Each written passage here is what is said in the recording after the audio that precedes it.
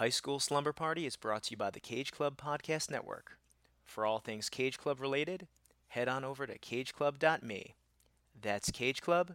School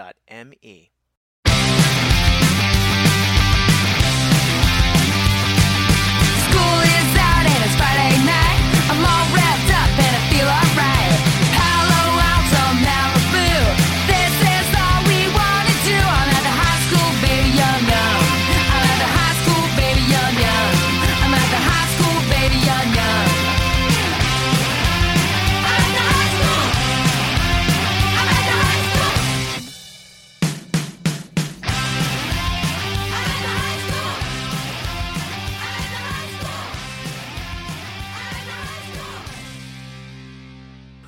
Welcome, Twihards and Twi-haters. This is High School Slumber Party, the podcast where me and some friends look back at our teenage years through the lens of some iconic high school-centric films. I'm Brian Rodriguez, and the party's at my place this evening, and don't worry, I'll try my best not to give you a paper cut. But first, school is still in session, and we have some homework to chat about. This was your assignment, and I would like to see the results. Of course, your assignment, as always, is to hit that subscribe button. Google Podcasts, Apple Podcasts, Spotify, and Stitcher. Remember, you could also listen to episodes of this show on cageclub.me. That's cageclub.me, the flagship for this program and the home of so many other pop culture podcasts. While you're in the place where you can review us, which would be, I think, iTunes. I really got to check that out. Oh, it's not iTunes, it's Apple Podcasts. Whatever place you're listening to us right now, see if you could review us and give us that positive review. Give us those 5 stars. All that helps the algorithm and helps spread the message of love that is High School Slumber Party. Of course, another way you could spread that message is by telling a friend about all the wonderful things we do here on High School Slumber Party. That's a good way too, you know? Or just keep listening. That's a great way, an easy way. I know it's an expensive podcast, $0.00, but if you have it in your budget for something free, bi-weekly, you get 2 podcasts from me. And today is a great one, a fun one. You know it. You know your homework. It was to watch Twilight New Moon again, because we're talking about it again. This is the second life of Twilight. Last year, Kate Hudson and I covered all the Twilight movies, and we said we had so much fun. We're going to do it again. And this year, we're doing it with Too Fast, Too Forever's Joe 2. And it is so fun. This episode is so great. Another homework assignment you had was to watch the Parks and Recreation episode that's based on Twilight. Time Capsule, it's called. We're going to talk all about that. Want to remind you, though, other homework, of course.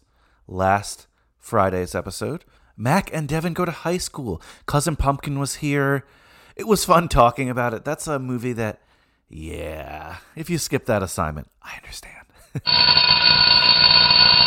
Whoa, the bell doesn't dismiss you. I dismiss you. I know you're eager to talk Twilight yet again. But let's see, what else was in my notes? Haven't done High School Movie News in a while. We got to do one of those segments these days, but... Oh, Oscars last night? Did you see them? I didn't. I honestly forgot they were on. They don't have enough teen movies in the Oscars. They did have one we covered, though, and I'm so happy it won. The director made such a nice, beautiful speech. Of course, I'm talking about Another Round for Best International Film. If you haven't checked out Another Round, please check it out. I know that's more teacher-centric, but it's definitely a high school film. Be prepared to read. It's in Danish, but ugh. So we just want to salute Another Round. And next year, Academy, nominate more teen films. Anyway, let's get to New Moon again. The song I'm going to play from the New Moon soundtrack is called Friends, and the artist is Band of Skulls. Class dismissed.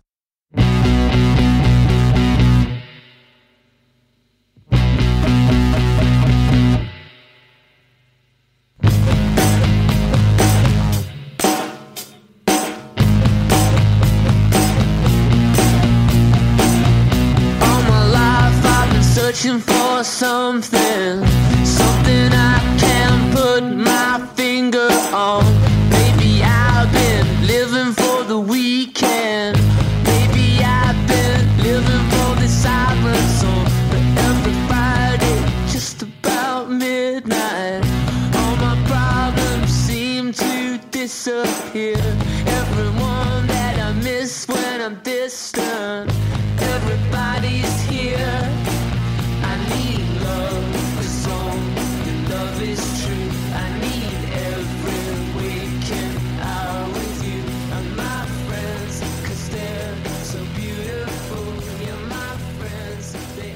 So happy to have you guys here for,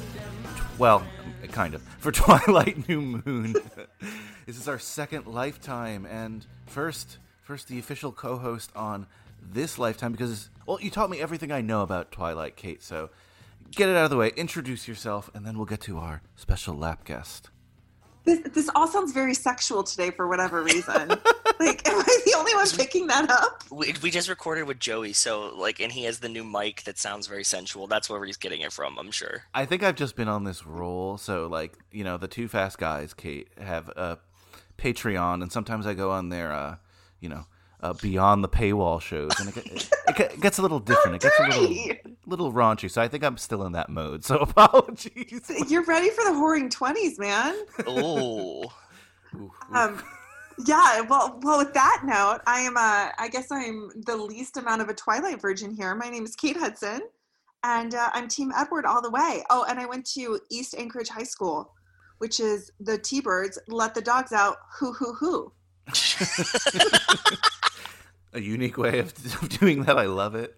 And I alluded to this man, and I'll try to not say it sexually, but he is our guest, our guest on this lap, and we're so excited to have him.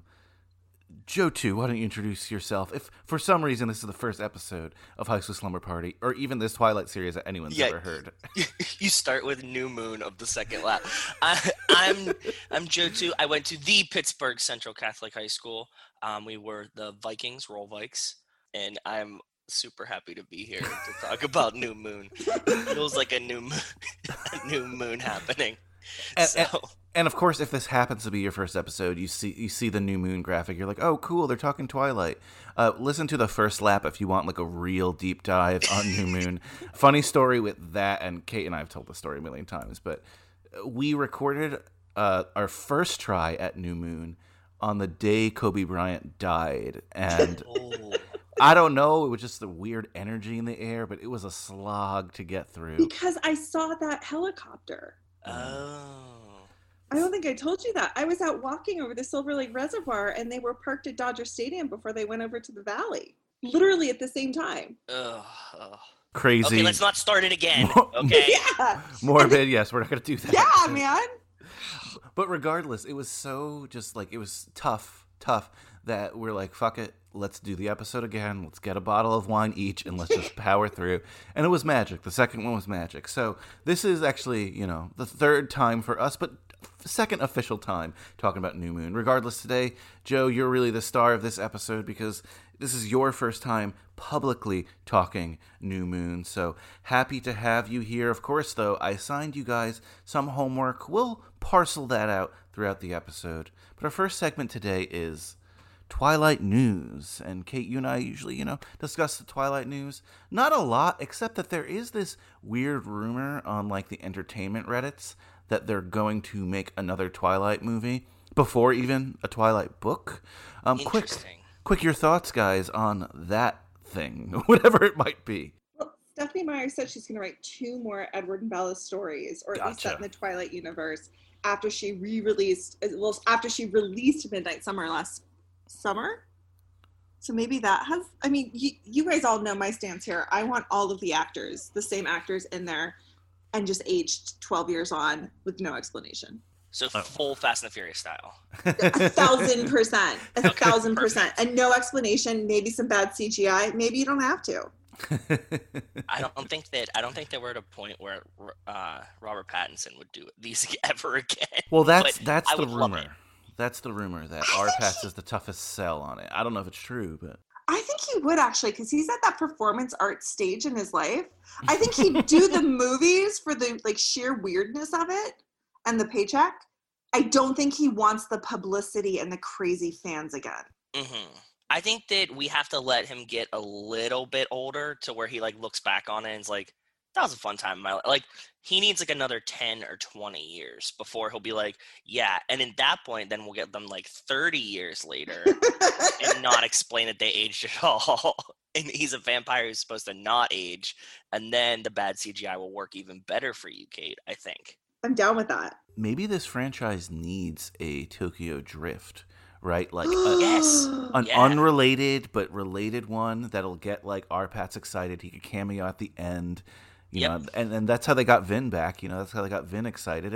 And you know, let's finance some weirdo art films for Arpats to get him back Fine. here. You know what I mean? agree. Yep. If Summit has to like let him be the director of some black and white movie, let them do it. Okay, but I agree.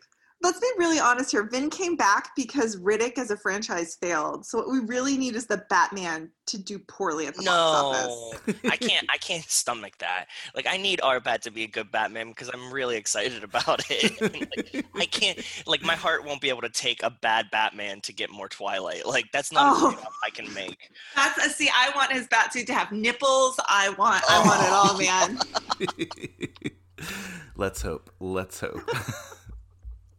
So, we are talking New Moon here, but one of the homework assignments I had you guys do, or at least, you know, try to power through if you didn't, wink, wink, is to watch well, we want to focus on kind of the pop cultural impact of Twilight on this lap, especially now. There's a Twilight renaissance happening. The Twihards are coming out in full force. People still talking about Twilight, maybe not more than ever, but like almost as much as when the franchise came out. It's cool to like Twilight for the first time, I think.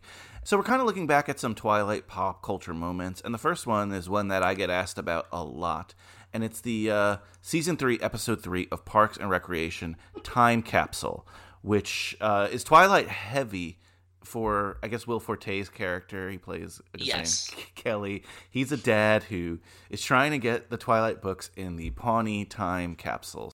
Leslie, this guy's here. Hi, can I help you? I'm Kelly Larson. I read online about your time capsule, and I'm here to make a suggestion. Oh, I'm sorry, we're not taking The suggestions. Twilight books. It's a beautifully told saga of vampires, werewolves, and romance. You are the person that's been emailing me about Twilight. I thought you would be younger. And a girl. Well, I'm not. I'm older and a boy. But I feel very strongly that these should be included. Can I tell you why? Sure, Kelly, have a seat. Awesome. Plead your case. Thanks. Okay, Christmas Eve, 1973. Author Stephanie Meyer, née Morgan, was born in Hartford, Connecticut. Oh, you're going all the way back to her birth. Okay. And combined, they have sold more than 100 million copies worldwide. Now, have you seen any of the Twilight movies? No, I have Then not. let me describe them to you shot for shot. Movie number 1, Twilight. We slowly pan up over a mossy log to see a deer drinking crystal clear water. Okay, Kelly, this time capsule isn't just a barrel full of stuff that people like. It's about life in Pawnee at this moment in time. And there is nothing in Twilight that is specific to Pawnee. I disagree. Okay, the town of Forks, Washington is exactly like Pawnee, except for the climate and the vampires. I'm sorry, I have to say no. I beg you to reconsider. And I'm gonna have to ask you to leave. And I'm gonna have to do this.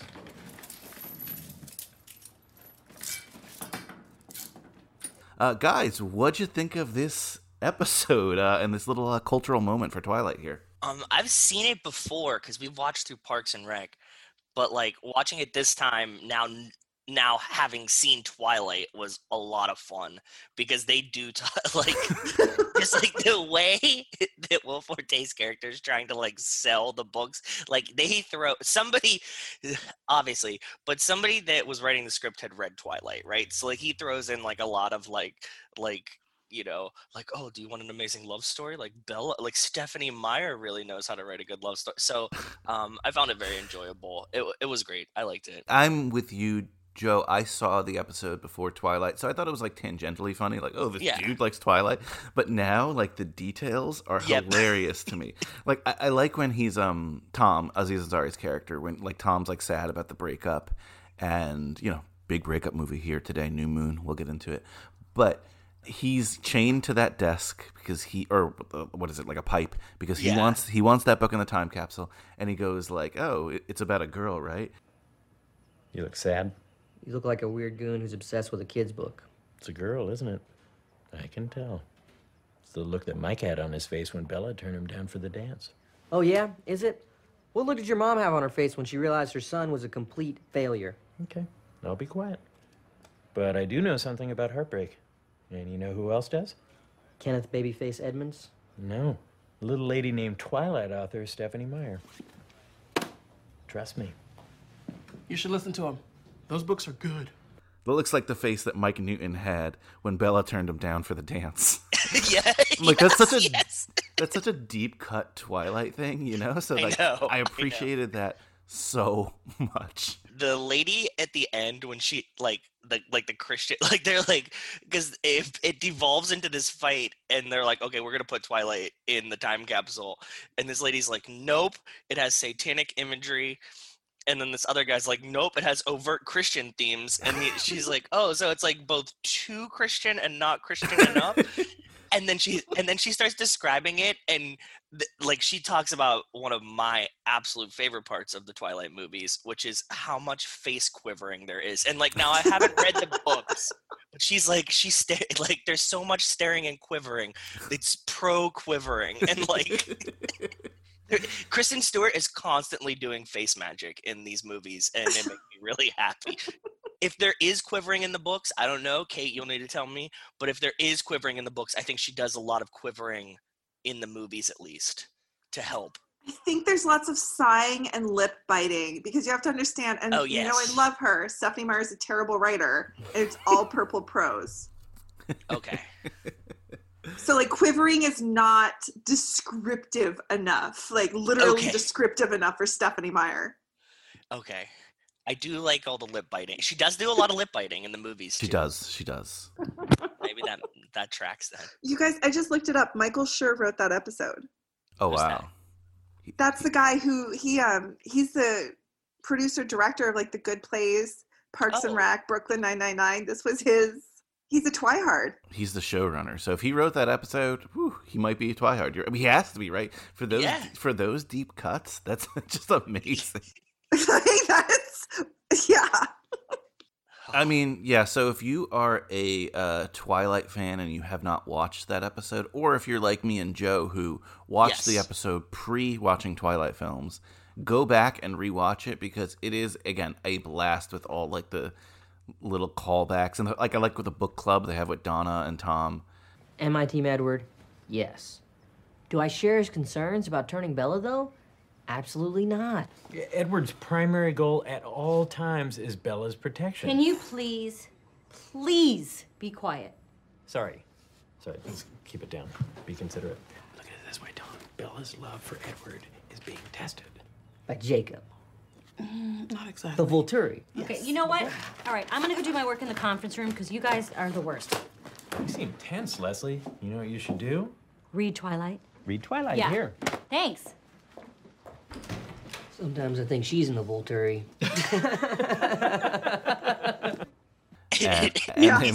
And he's like, she might be in the Volturi. Yeah. It's awesome. Or the moment where like Tom reads the book, he brings it back, and then the dude, Will Forte's character, is just like, "Oh, why don't you read the next one?" He's like, "There's more." Yeah. What if I told you there's 4 of them? Yeah.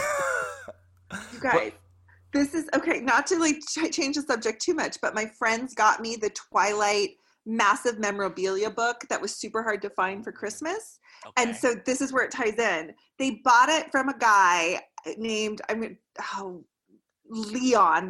We're gonna call him Lenny because it's the same sort of like convivial name he actually has.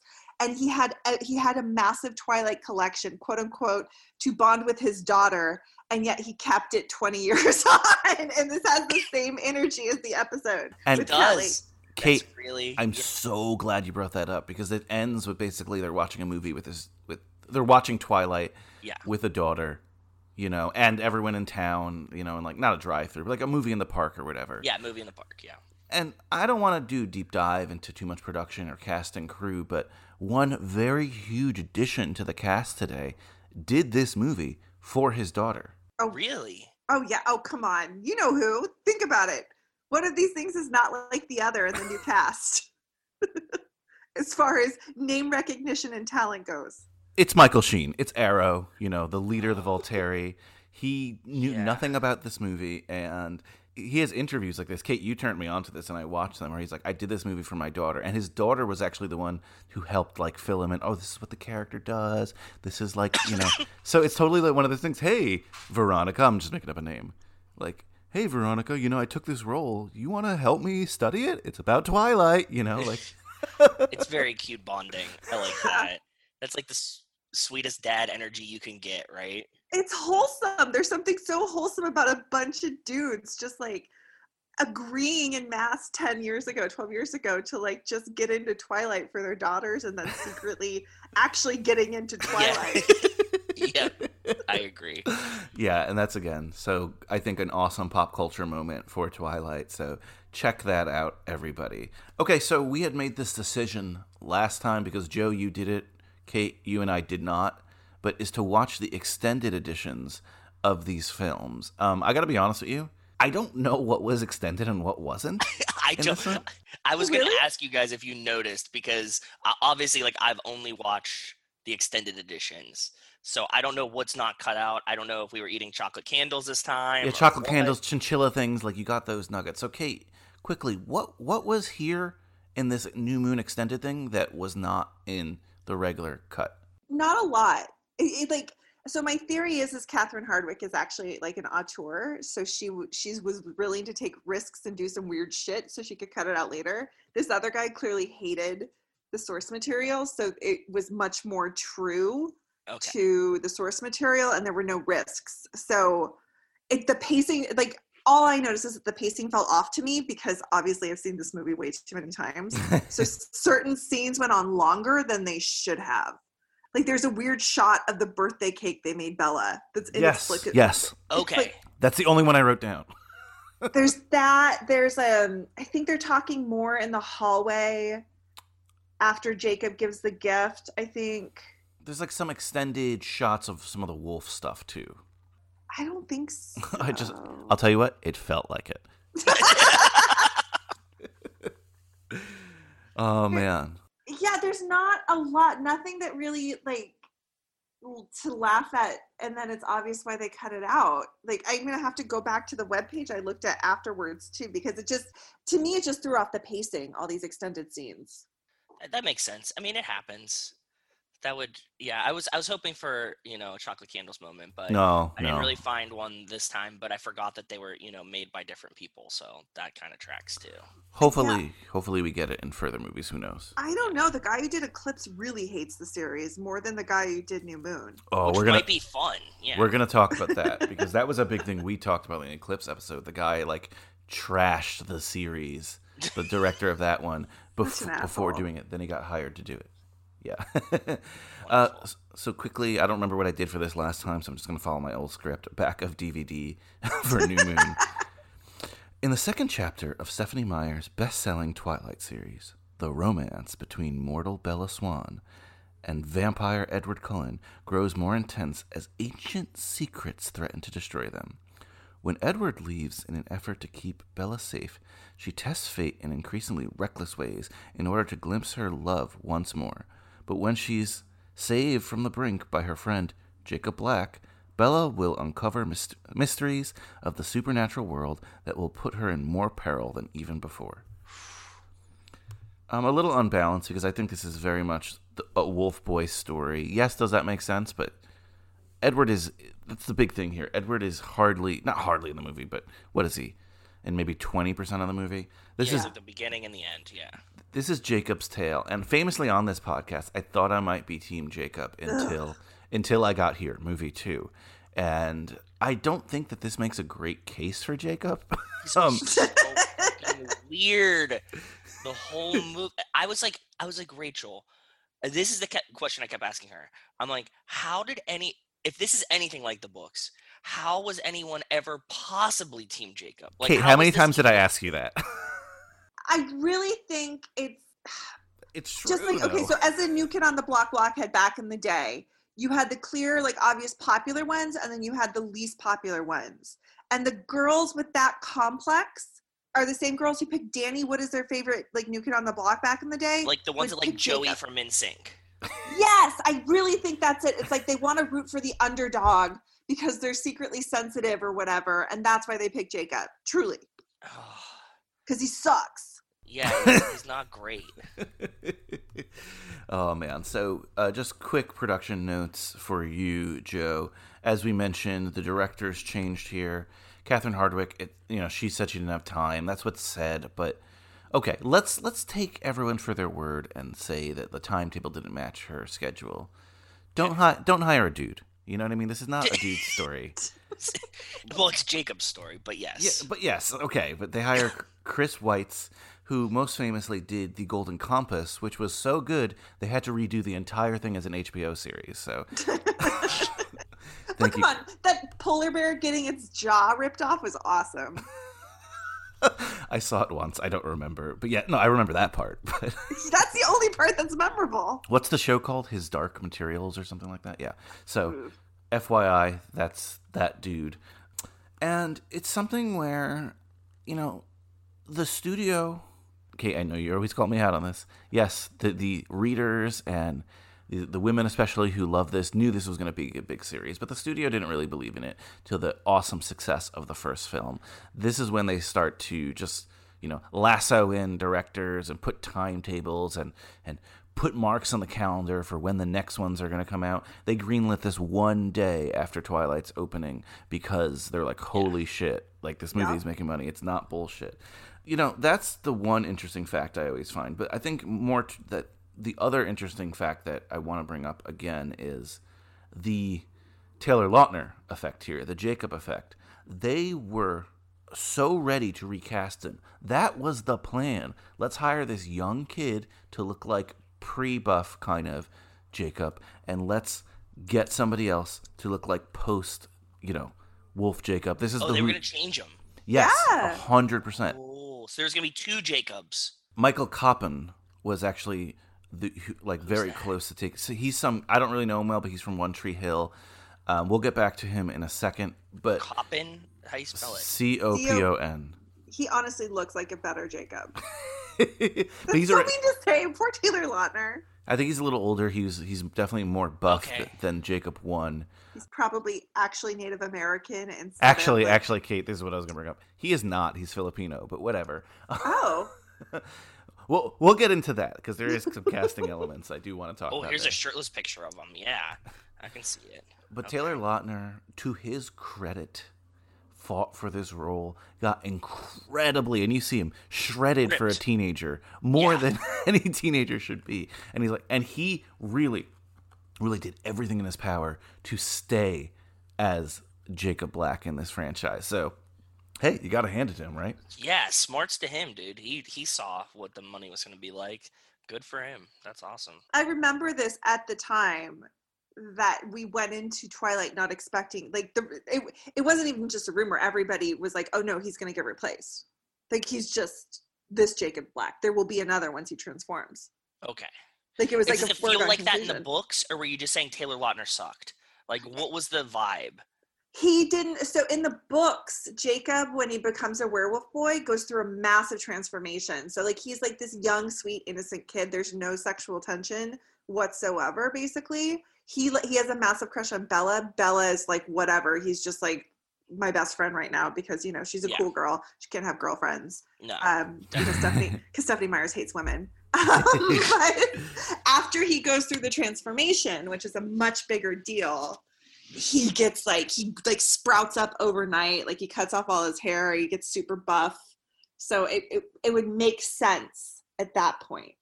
And that's when it gets more ooh, maybe he can. Yeah, and correct me if I'm wrong, Kate, but from my research, that original Jacob is seen as kind of like the boy next door, not in a cool way, but just that, in teen movies, that dorky friend, you know what I mean? Yeah. And then when he makes a transformation, it's totally plausible he would Incredible Hulk it, kind of. So that's what they thought too. But, Taylor Lautner was like, nah, I'm going to be the next great movie star. He would say things like this, I'm going to be an action star. I'm going to, and he buffed out and he's like, you're not taking this role away from me. And again, to his credit, they kept it with him. So Kate, you alluded to this, the fact that Taylor Lautner is not Native American. They're supposed to play Native Americans, and that was actually a criticism even at the time of the first film. So they really went out of their way to cast the other Wolf Boys as Native American actors, which is great, right? That's what they should do. So I thought, they're definitely going to cast, maybe in that replacement cast they were thinking of casting a Native American actor. But then, like I said, when I read that this Michael Coppin guy was not Native American, I'm like, oh, come on. But regardless... Let's say, but you see how just how Hollywood doesn't have a lot of Native American actors because they're racist as hell. Because then you look at Sam Yuli, and dude was like 35 when he's supposed to be playing a 22-year-old. That's like true. they went into the deep cut vaults to find Native American actors because it's just such a poor incubator for any non-white talent in Hollywood. Yeah, if you look at their IMDb's, they're in all the other Native American movies that have ever been made since Dances with Wolves. Yeah, for sure. But Boo Boo Stewart was basically in a softcore porn that a friend of a friend is in. What? Pre-Twilight, I think. Yeah, I think I brought this up before. I don't think so. I think I would have remembered that. It's I think it's pre-Twilight. It's about two dudes falling in love in the OC, and my friend, I've never seen it.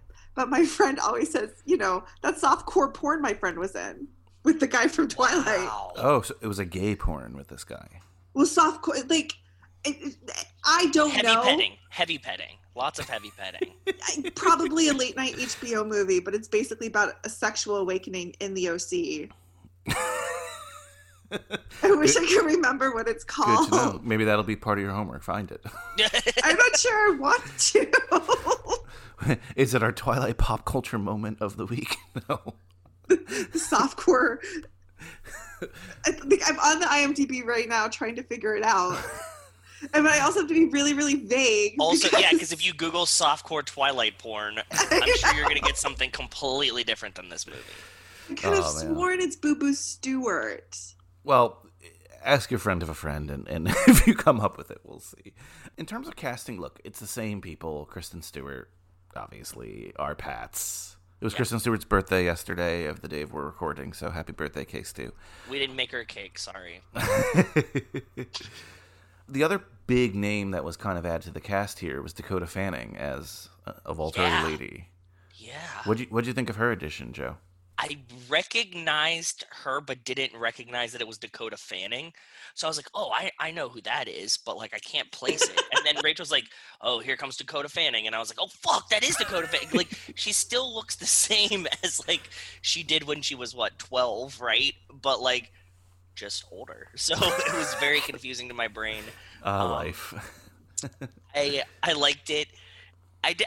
I think she did good. I was fine with it. She should have got more screen time, but I guess that story wise, I don't know how much she actually is in the story besides this weird Bella takes a vacation to Italy part. But yeah. Oh, I can't wait. I'm always, and this is probably the wrong conversation to have because you guys are dudes. I'm always shocked at how bad her eye makeup is. There's something. Talk to Rachel about this, but there's something that's just off about the eyeliner. It's not totally straight or something.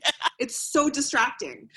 I mean, these are one of the worst made up movies ever. If you can notice makeup like that. Yes. I genuinely think that this is they say they poured all this money into these movies after Twilight. I genuinely think there was a money laundering scheme going on. Because the production values don't increase. That's fair. Right? The CGI. Somebody charged them a lot of money to divert energy and resources to make CGI for Twilight versus what they were doing video games and Marvel or whatever, right? That's what it feels like to me. I know, Joe, I'm sure you have a lot of questions. So many questions. The first thing I want to bring up, though, is the fact that this is a breakup movie. Our Pats, Edward has to leave for whatever reason. Can we just start by talking about the line that he says when he breaks up with her? Sure. You just don't belong in my world, Bella.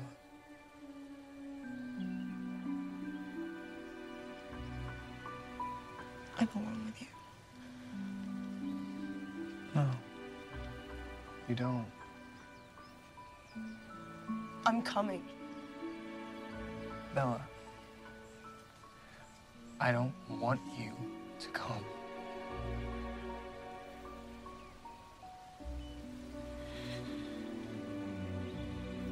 You don't want me.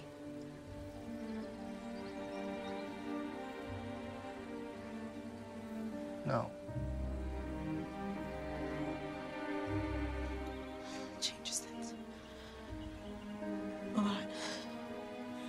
But if it's not too much to ask, can you just promise me something? Don't do anything reckless. For Charlie's sake. And I'll promise something to you in return. This is the last time you'll ever see me. I won't come back. And you can go on with your life without any interference from me. It'll be like I never existed, I promise. If this is about my soul, take it. I don't want it without you. It's not about your soul. You're just not good for me. Not good enough for you. I'm just sorry I let this go on for so long. Please. Don't.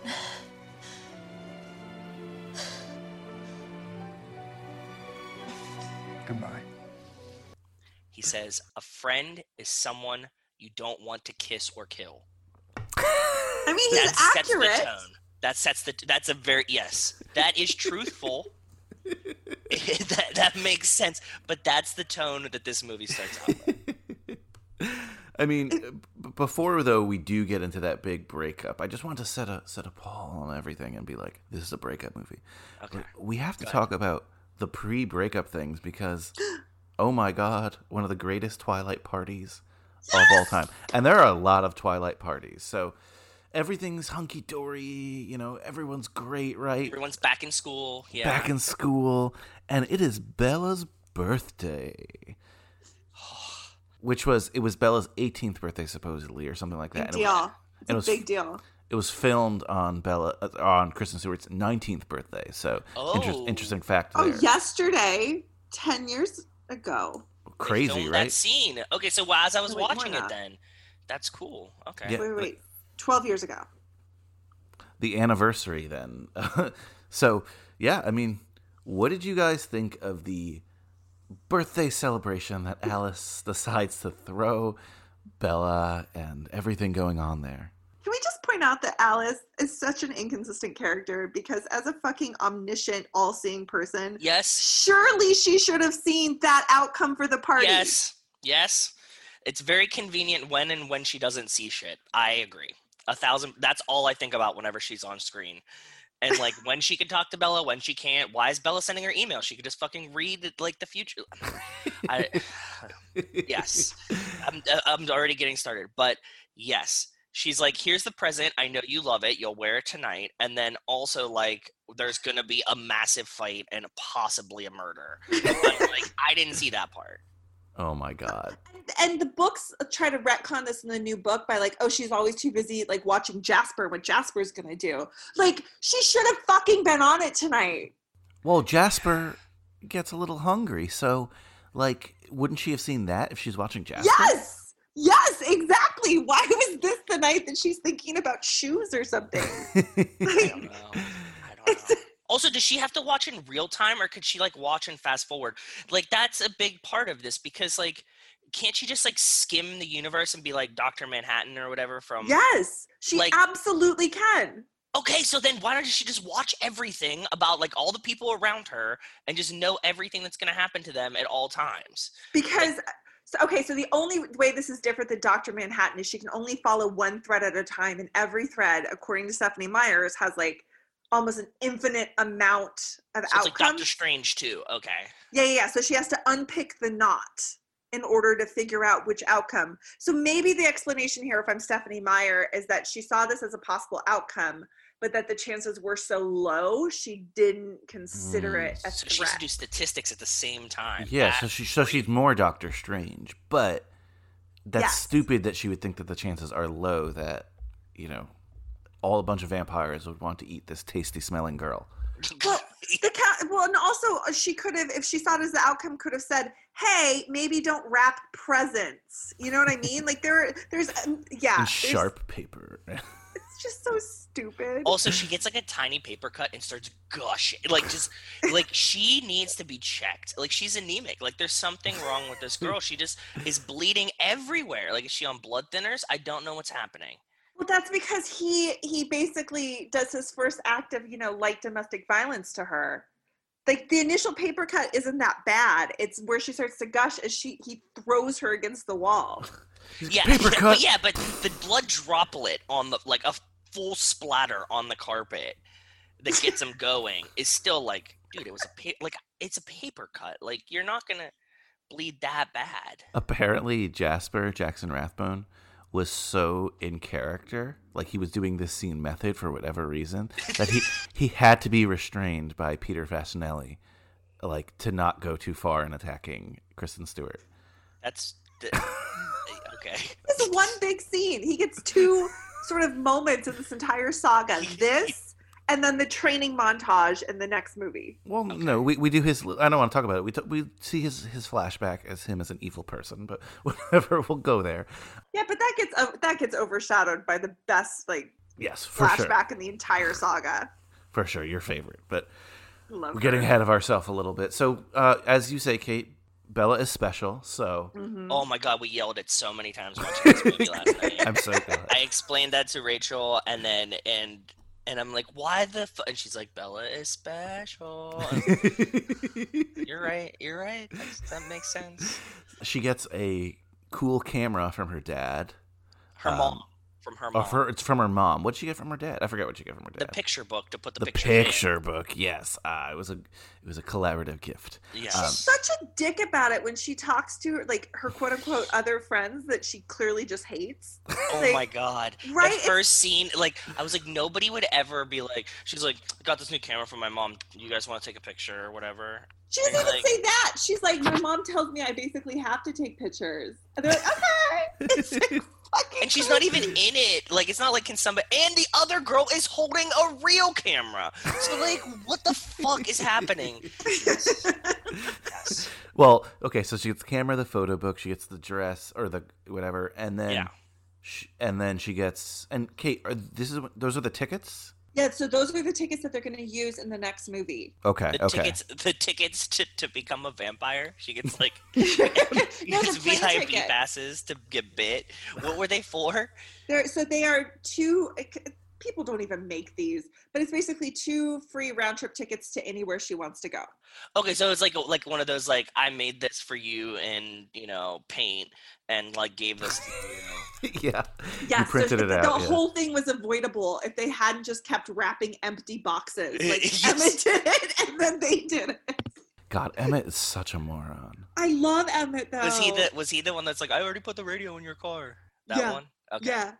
My favorite part about this party scene too is when Jasper goes for it, they barely catch him. There's a room full of vampires and Carlisle's the oldest and arguably the most strongest. And he's still Jasper still slips away from him nothing. He doesn't even really try. My guess, honestly, is that if he was going method in that first scene, he went too far, and Peter Facinelli being one of the more veteran actors on the set was like, come on, man, chill the fuck out. And the next scene, he was just they took it totally in the opposite direction, because he just called him out on set.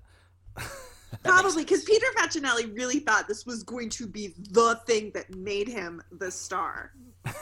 Because he left Kelly Taylor for it. It's crazy. He got too big for his britches. Oh, man. So this kind of leads to a chain of events, right? That the Cullens need to leave.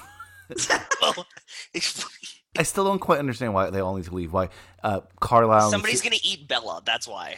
He needs to abandon his post at the hospital, which he seems to be the top doctor there. Yep.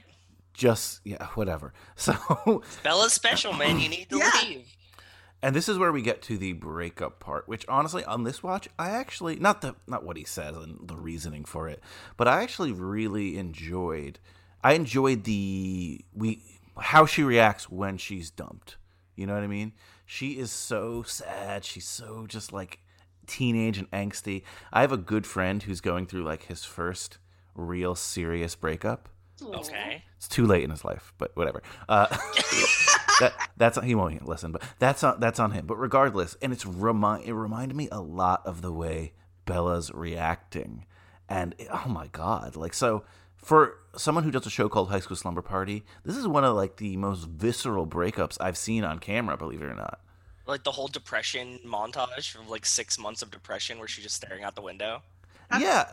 That's in the books, by the way. It actually does. It'll go October, November, December, and it's just a blank page with a headache. Yeah. Yeah. The dagger in my heart. Oh, wow. I think the first time I was critical of it, but on this watch, I kind of was like, you know what? When you're a teenager or a 30-something-year-old going through your first breakup, it feels like that. It might not be actually that, but it can feel like that. So, you know, I'm with it. Also, good guy Charlie for totally tolerating this for 6 months of her bullshit. Like, he just sits there and she's just like, you know, having night terrors, bitching and moaning, not doing anything. And Charlie's like, you know what? Like, I'll let her have it. Like, it's okay. Like, she's getting through this. And he doesn't even, like, try to snap her out of it or anything. He's like totally just comforting and fine. Poor Charlie, man. Hashtag girl dad. I genuinely think he uses an excuse to just up his alcohol intake. Well, that too. That's fine. That's however you gotta get through it. But I mean, like, it's like it could be worse. He doesn't like start beating her or something. You know what I mean? The bar is so low for men.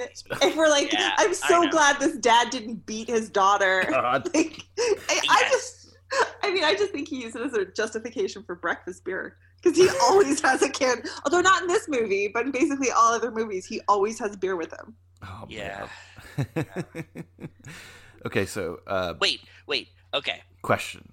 No, I had such a great thought, and I made Rachel laugh really hard last night during the breakup scene, and I wanted to share it with you guys. So just pretend like you're gonna laugh if you're not even gonna laugh. Just pull a full Joey and just don't leave me in silence, if anything. Okay, so Edward and Bella go for this walk, and they're in the woods, and he's like, whatever, like Carlisle needs to leave because he's like a doctor, but he doesn't age or whatever. So she's like, no, and she's like so boner to get bitten. Like all she wants to do is just be a vampire now. Like, I don't know where this like strong vampire energy came from between like the last book and this book, but she just needs to be a vampire. That's all she wants to do. Edward's like, look, I'm just gonna like leave me the fuck alone. And he's like, right before he leaves, he's like, but Bella, if it's not too much to ask. And I'm like, what if he just asked her to drive him to the airport before he leaves? As opposed to...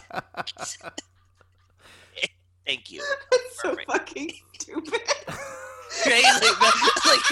Like he goes to break up with her. He's like, but can you just give me a ride to the airport? Because like, I'm not going to have a car anymore. And, like, I need to be in Italy for like 6 months. So can we that would be a dude breakup move, though. Right? Yes, thank you.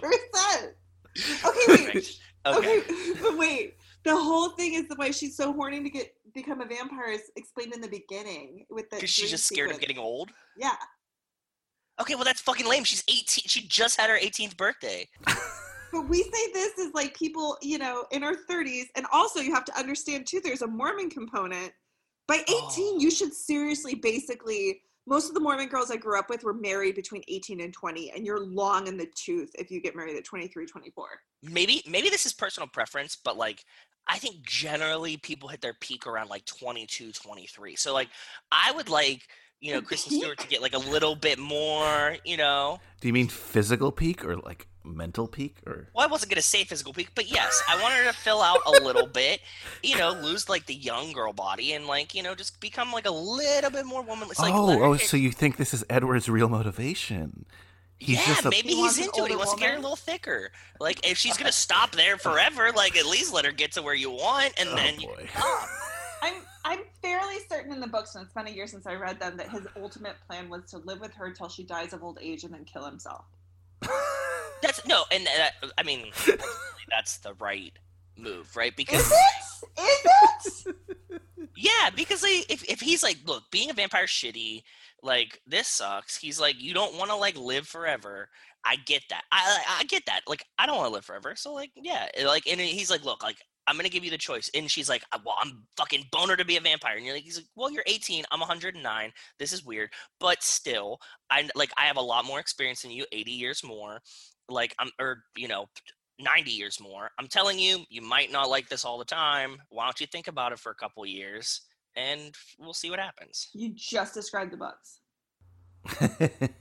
Okay. He's like, you need to go to college. I'll come with you. Yeah, and that's fair. I think that's totally like that's a good compromise. He's like, look, yeah, like even at the end of this movie when he's like, look, like give me 5 years. In 5 years, if you still want to be a vampire, like I'll do it. And she's like 3 or whatever. And he's like, okay, 3, whatever, fine. But like at least turn 21. Figure your brain out a little bit because you're like really angsty right now. So the 18 thing, you might regret this in 6 months and be really pissed. So yeah, I get it. I think her motivation was that she doesn't want to look too much older than him. Yeah, I know, which is stupid. Is it? I don't know. She's not going to look like. Yes, the change between like 18 and 22 is going to be different, but like he looks like he's 22. So what does it matter? But he, in theory, he's supposed to look like he's 17. That's true. That's a good that's point. A good point. Yeah. That's a good point. He's a 17-year-old boy, that. even though he's not. So, yeah. Yeah, even though Robert Pattinson is like 24 in this movie. Yeah, and he looks 24. Like 24 is totally past. Like that's fine. He totally does. But he's not 17. Oh, we'll get there. We'll get to the airbrushing. Love the painted on abs We'll get so to the much. airbrushing. So I mean, this sends Bella though into a, which Joe, I know you've talked about this. Her adrenaline junkie state, right? This is like I've definitely seen this movie before because I've seen the bar motorcycle scene countless times. The rest of the movie I don't remember. Like when she like wound up in Italy, I was like, what the fuck are they doing? But like but that part, the like when she like goes and like she's like, oh, but between the Anna Kendrick is my friend again part and like the movie theater scene, like that I've seen it so many times. Just on TV or something. So yes, she hits her adrenaline junkie phase. Anna Kendrick as the friend, like I don't know if people really listen to the stuff she's saying. I don't know if it was improvised. It's great. It's it has really to be good. Improvised. She's talking about her cousin with leprosy, which is like not a disease people get anymore. I don't think. No. I think like it's only in like very far off corners of the third countries. world. Yeah. Yeah. So. And just that whole thing, and like you said, like just getting on the motorcycle, and then the fact that she needs to chase this, so she doesn't. There's nothing else she thinks about doing. Well, I guess Anna Kendrick suggests some other stuff, but jumping, yeah. She, there's that dude who just drops off those motorcycles at Charlie's and just like, hey, just leaving this here, whatever. I guess he's throwing them out. Yeah, that's the extended scene. Oh, yeah. You know what? Because I never... He leaves the motorcycles. That's part of the extended scene. That's where she gets, like, you see where she gets them from. Yeah. Because in the book, she goes and she buys them off, like, Craigslist. Yeah. That neighbor just dumping them, that's the extended scene. Oh, okay. Okay. That makes sense. And that's when she's like, hey, I have a friend who's a mechanic. He kind of has a crush on me, but whatever. Let me go... I can use that to my advantage. Yes. That's exactly it. Yeah. Let's have him fix it. So when she shows up at Jacob's, oh my God, Taylor Lautner here. He's just like, I mean, I guess if he's playing like a puppy dog, yeah. So very puppy in that sense of the word, it's fine. Not fine, but you know what I mean. He still has the long hair at this point, and that wig is so bad. Did you guys see the lace front? It's so bad. No, I didn't, but it's bad. It's so bad. There's a lot of wigs in this movie. I know Alice had a wig. Yeah. A couple other ones. Rosalie had a wig, apparently. Kristen Stewart. Kristen Stewart's wig movie is the third movie. But I was thinking like Kristen Stewart just getting on, like being an 18-year-old girl, being mad that you just broke up with your boyfriend, and then being like, I'm going to get on the back of a random guy's motorcycle outside of a bar is actually probably like the most realistic thing that happens in this movie to me. Cause I'm like, yeah, like I can see, well, Kristen Stewart, not like every person, but like her character in this, I'm like, yeah, that's a really dumb idea. That sounds like something you'd totally do here. I mean, you're leaving out the part where she thinks that guy might be her would-be rapist, too. Yeah. She says that, and she's like, you know what? Let's give that another shot. And, like, in Bella's fucked up brain right now, this makes sense to me, too. Also, the big reason she's chasing the adrenaline junkie stuff, right, is that, like, Edward is appearing in this gasish form, I guess, because he's like ghastly, yeah. he's like vanishing away and stuff. I guess, though, Joe, Kate, whoever, did you have any questions or moments you want to talk about in terms of life with the Wolf Boys and this whole saga? So I mentioned this actually off air before you got on, Joe. Sorry. But okay. The first time I saw this movie, it was a real slog to get through, as mentioned before. But then this time, I was like really enjoying this first part because of all like the funny, silly moments. Now that I wasn't worrying about story, I was noticing just funny stuff. And I'm like, I think I'm gonna enjoy New Moon a lot this time. Dude. And then it gets to these wolf parts, and it feels like it's forever. And I'm like, it is forever. When you're pausing a movie and it's like, wait, only 5 minutes have passed? Yes. Yeah. Yeah. And it's so like normal and dry and sloggy, and then there's this scene where like they order the pizza and she tosses him a slice and he catches a wrench, and I'm like, why did we do this time lapse move here when we haven't been doing that the whole time? It's just like one day after another of them building, like it should be like a 30-second motorcycle build montage. Like that's all we need here. But it's like, no, we have this like weird, is she your girlfriend scene? There's so much bullshit. Yes, I agree. I think they got a 2-for-1 with, remember the earlier scene where she's sitting, which is one of my favorite scenes, where she's sitting in the chair and the time passes. Maybe the guys were like, hey, we'll cut you a break if you give us another scene like this. With like the CGI shop. I don't know. Maybe. The time lapse 360 pan around her room, that she has a bay window in that she can see the whole. That's the best room in the house. So like, again, pro dad Charlie, everything is awesome. Girl dad. Yeah, girl dad. Like he gives her like totally everything that she wants, and she just like sits there and mopes. But yes, maybe they did, because it's like another weird, or like they just like that shot of that one. They're like, we do that again here, like.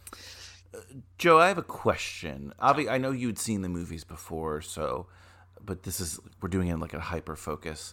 What do you think, just generally, about the wolf guys? They always have their shirts off. We'll start there, I guess. What was your thoughts on this? Like, this is the biggest examination of their culture. It's boring as shit. They they're just like shirtless rednecks that are like Native American and hot. Like this is just strictly like teen girl porn in the movie. That's all that I see it as. Like I don't care about the werewolves to begin with. Like I just don't care. I don't care about Jacob. I don't care about this werewolf shit. Like you can feel that this is just like an afterthought, that they like tried to bring in some conflict. And like, is Bella? But like, no, she's not gonna wind up with him. There's no fucking way. So like, it's just stupid. Like, can we just fast forward through this part and pretend like it never happened? Like, you could cut the whole Jacob part out of all of these movies and be totally fine. Nothing would change. Wait, but you would miss the amazing scene where he is inexplicably like a real fucking asshole to Mike Newton, when Mike is just being like a cool, decent dude. Yes. Oh, movie theater scene. I was gonna Face bring Punch. it up. When we go to see Face Punch. Face Punch. They go see some movie called Face Punch, and oh my god, I love this movie theater scene because he is such a dick. And poor Mike Newton. Every time I watch these movies, I'm like, poor Mike Newton. And I know, look, whatever. He needs to get over her. There's other people he could date, and I get that. But like, he doesn't know. He's the least person in this supernatural world. Yes. He just thinks people are being assholes. All the time. Can you imagine this movie from his perspective? It's just like, all my friends are dicks, like constantly. Like, and the only ones that are cool are like the outcast, like nerdy group, and Anna Kendrick's cute. So like, why isn't he like trying to like hook up with Anna Kendrick all the time? Like, just get over Bella. She's not even really part of your friend group. Excuse me. Bella's special. Exactly. I was like, you know the answer. Come on. She has 3 men constantly fighting over her, and Minimum.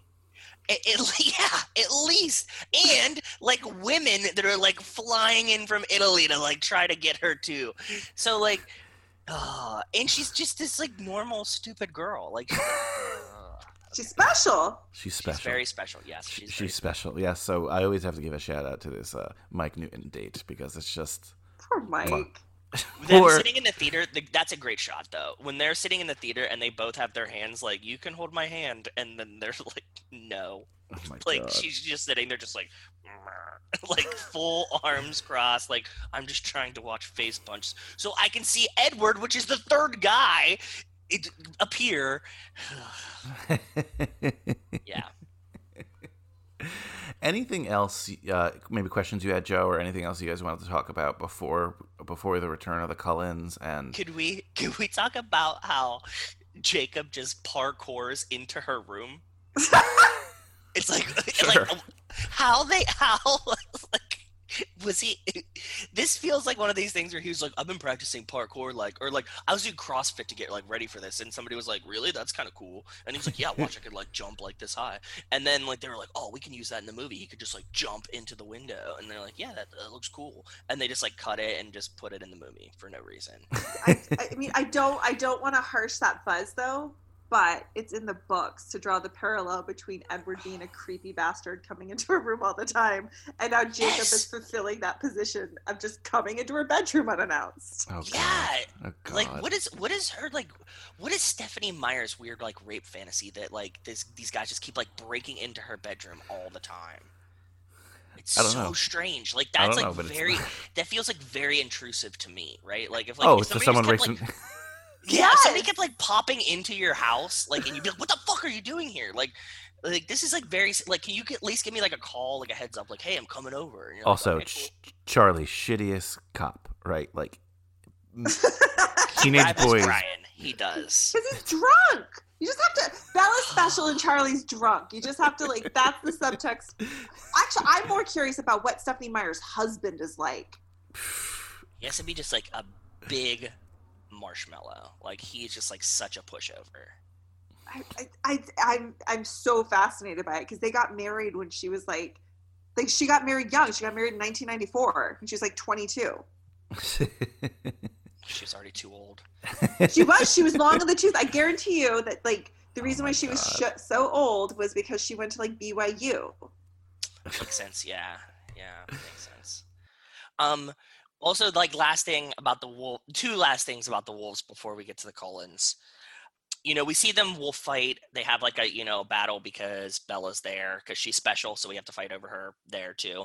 And they show up back at like the house, and they're like, don't talk about the one girl, like don't stare at her or whatever. Like the alpha gets mad, and they have the world's largest muffins I've ever seen in this scene. They're just like huge. They're like they're like bigger than softballs. They're just massive muffins. And I'm like, okay, like that's like amusing. That's fine. This is also when Wolf Girl meets Vampire Girl, and then it's and later... they say those words. They say these words to each other.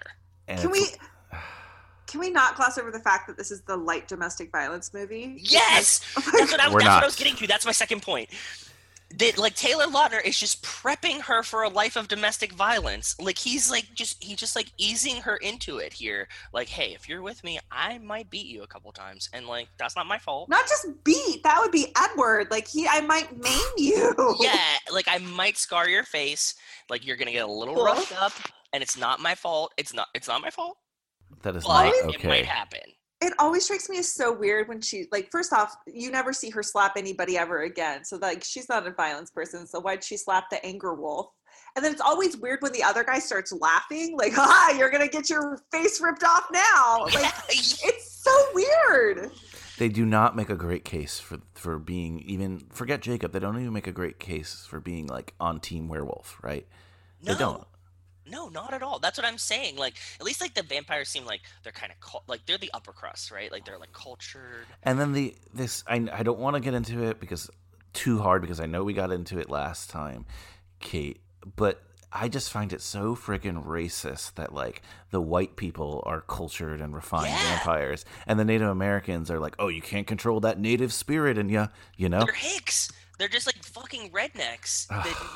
They have no anything because they're like constantly just like living off the land, and like they're not making money. It's weird. Yeah, and I know, Kate, you mentioned that goes back to some Mormon philosophy. I don't want to piss too many people off, but yeah, that is 1,000% Mormon philosophy. That Jesus came to when Jesus got resurrected, he came to the new world. And that the reason why people have darker skin versus white skin is that the white skin people accepted Jesus and the brown skin people rejected him.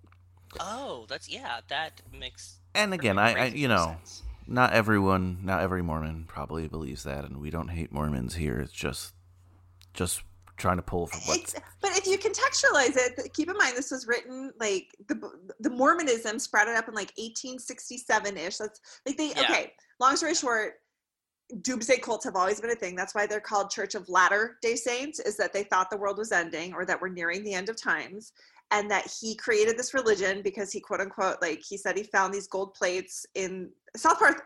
If you've seen the South Park, yeah. That, they actually do a great job because I think they were raised Mormon. But that is what was America doing at the time? Committing genocide against Native Americans as well. Yep. Long story short. 100% right. Well, so yeah, there's those elements here with the Wolf Boys. There is one more Wolf moment that I do want to discuss, and it is when the. Oh, do you have one, Joe? No, I hope that it's the same thing. Continue. I was just gonna. It's when the Cullens return. I was gonna say okay. So if you have one before that, the last one is when Alice is there. Okay, yeah. That's the moment I'm talking about. So and Jacob comes in. Okay. We cackled so hard and rewound so many times. What the fuck does Jacob say to Bella there? Because he's like, gobbledygook. And then they like cut the scene. Like he says, like he just like mumbles something that's supposed to be in their language. Rachel knows the name of it. I don't. Quileute. Like, what? Quileute. Quileute. Quileute. I think it's Quileute. Okay. What? Yes, but he says something like so gobbledygook to her, like in this thing, and we're like, "What the fuck?" And there's no subtitles. There's no subtitles when you turn the subtitles on to explain what. It's just like something in Quileute, and like that's it. That's what it says.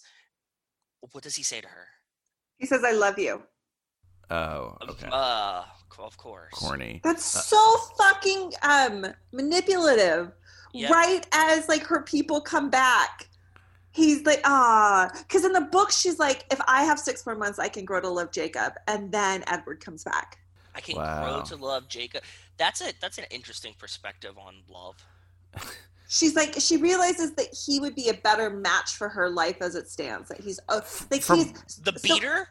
Yeah. So in the books, he's as open as Edward is closed. He is like what's the opposite of controlling? Even though he's very controlling, he's very as Edward is. But she doesn't see it that way because Stephenie Meyer doesn't see it that way. But yeah, he's the one who appeals to having a happy human life versus what she really wants, which is to get laid and be a vampire. Yeah, that's true.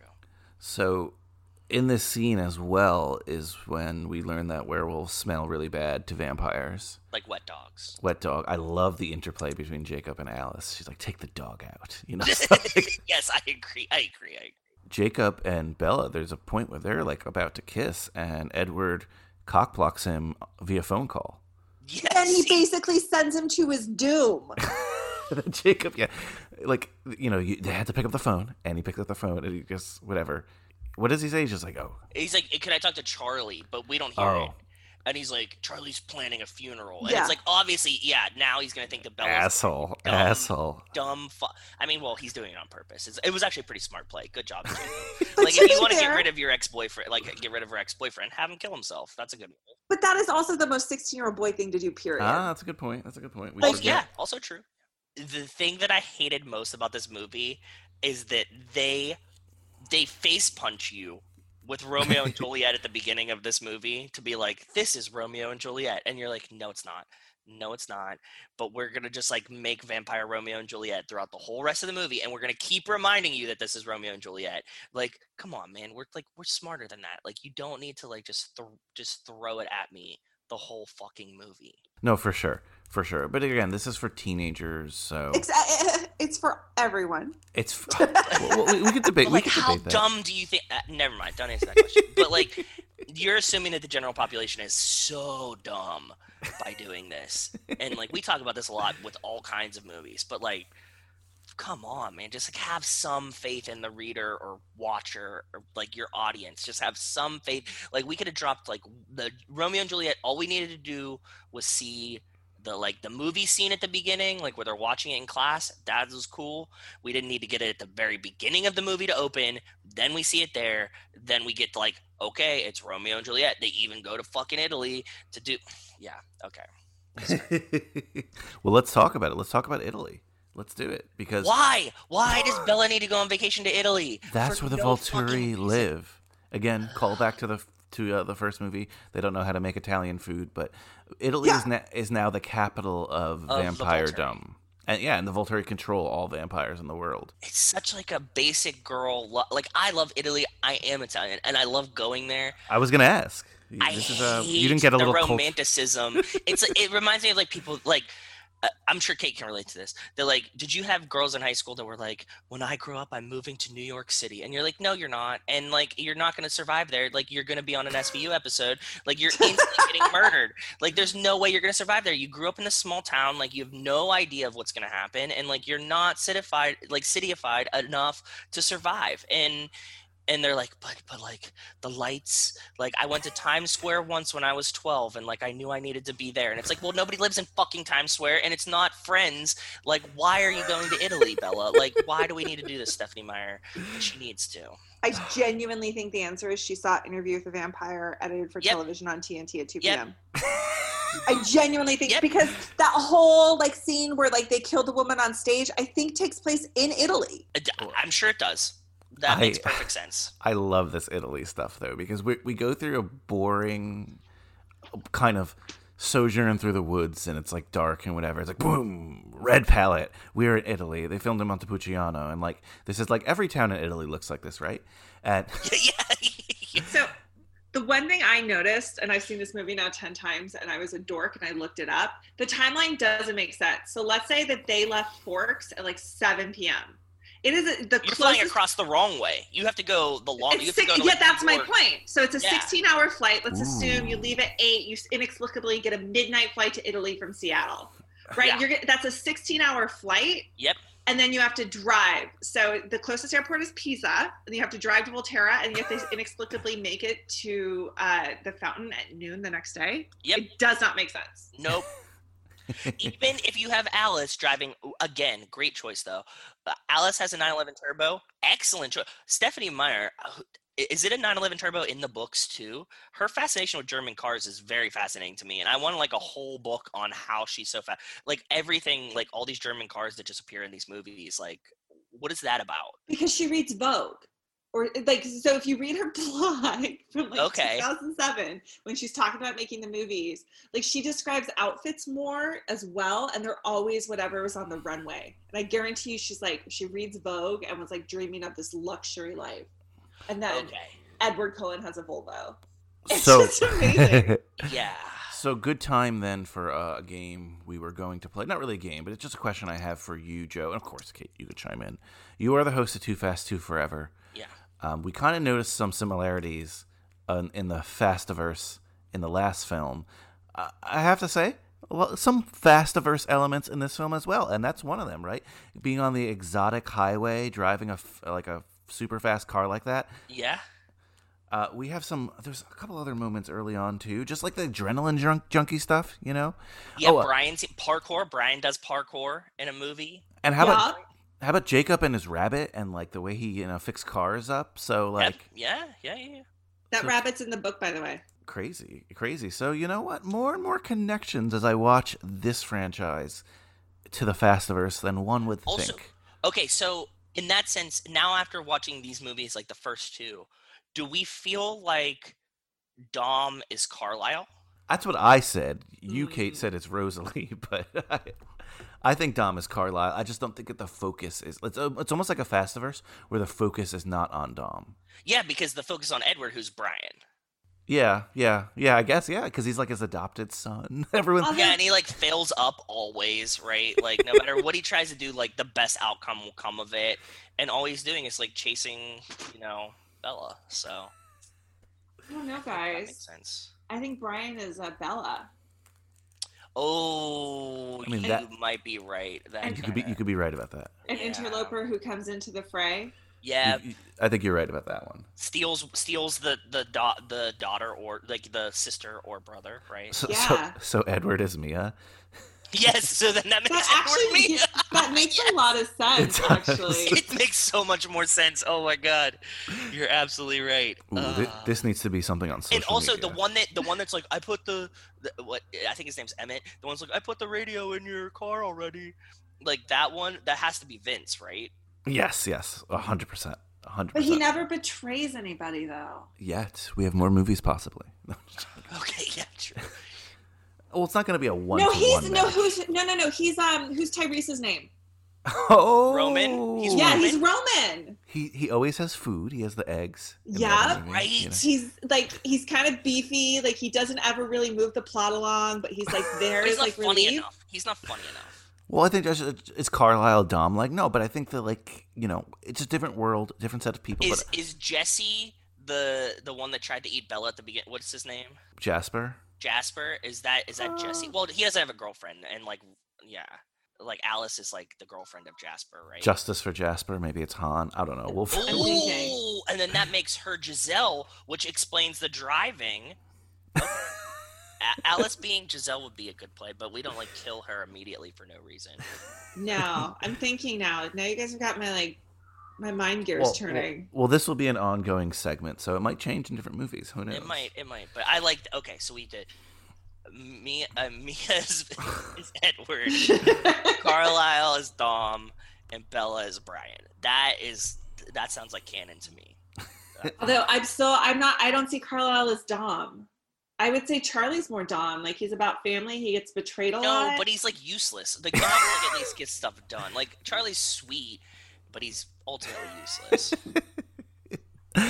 Let's take a trip back to Italy so we can, because we got a lot of games to play. No need to apologize, but we'll go on for 4 hours because this isn't going to be an ongoing saga on the Fastiverse questions here.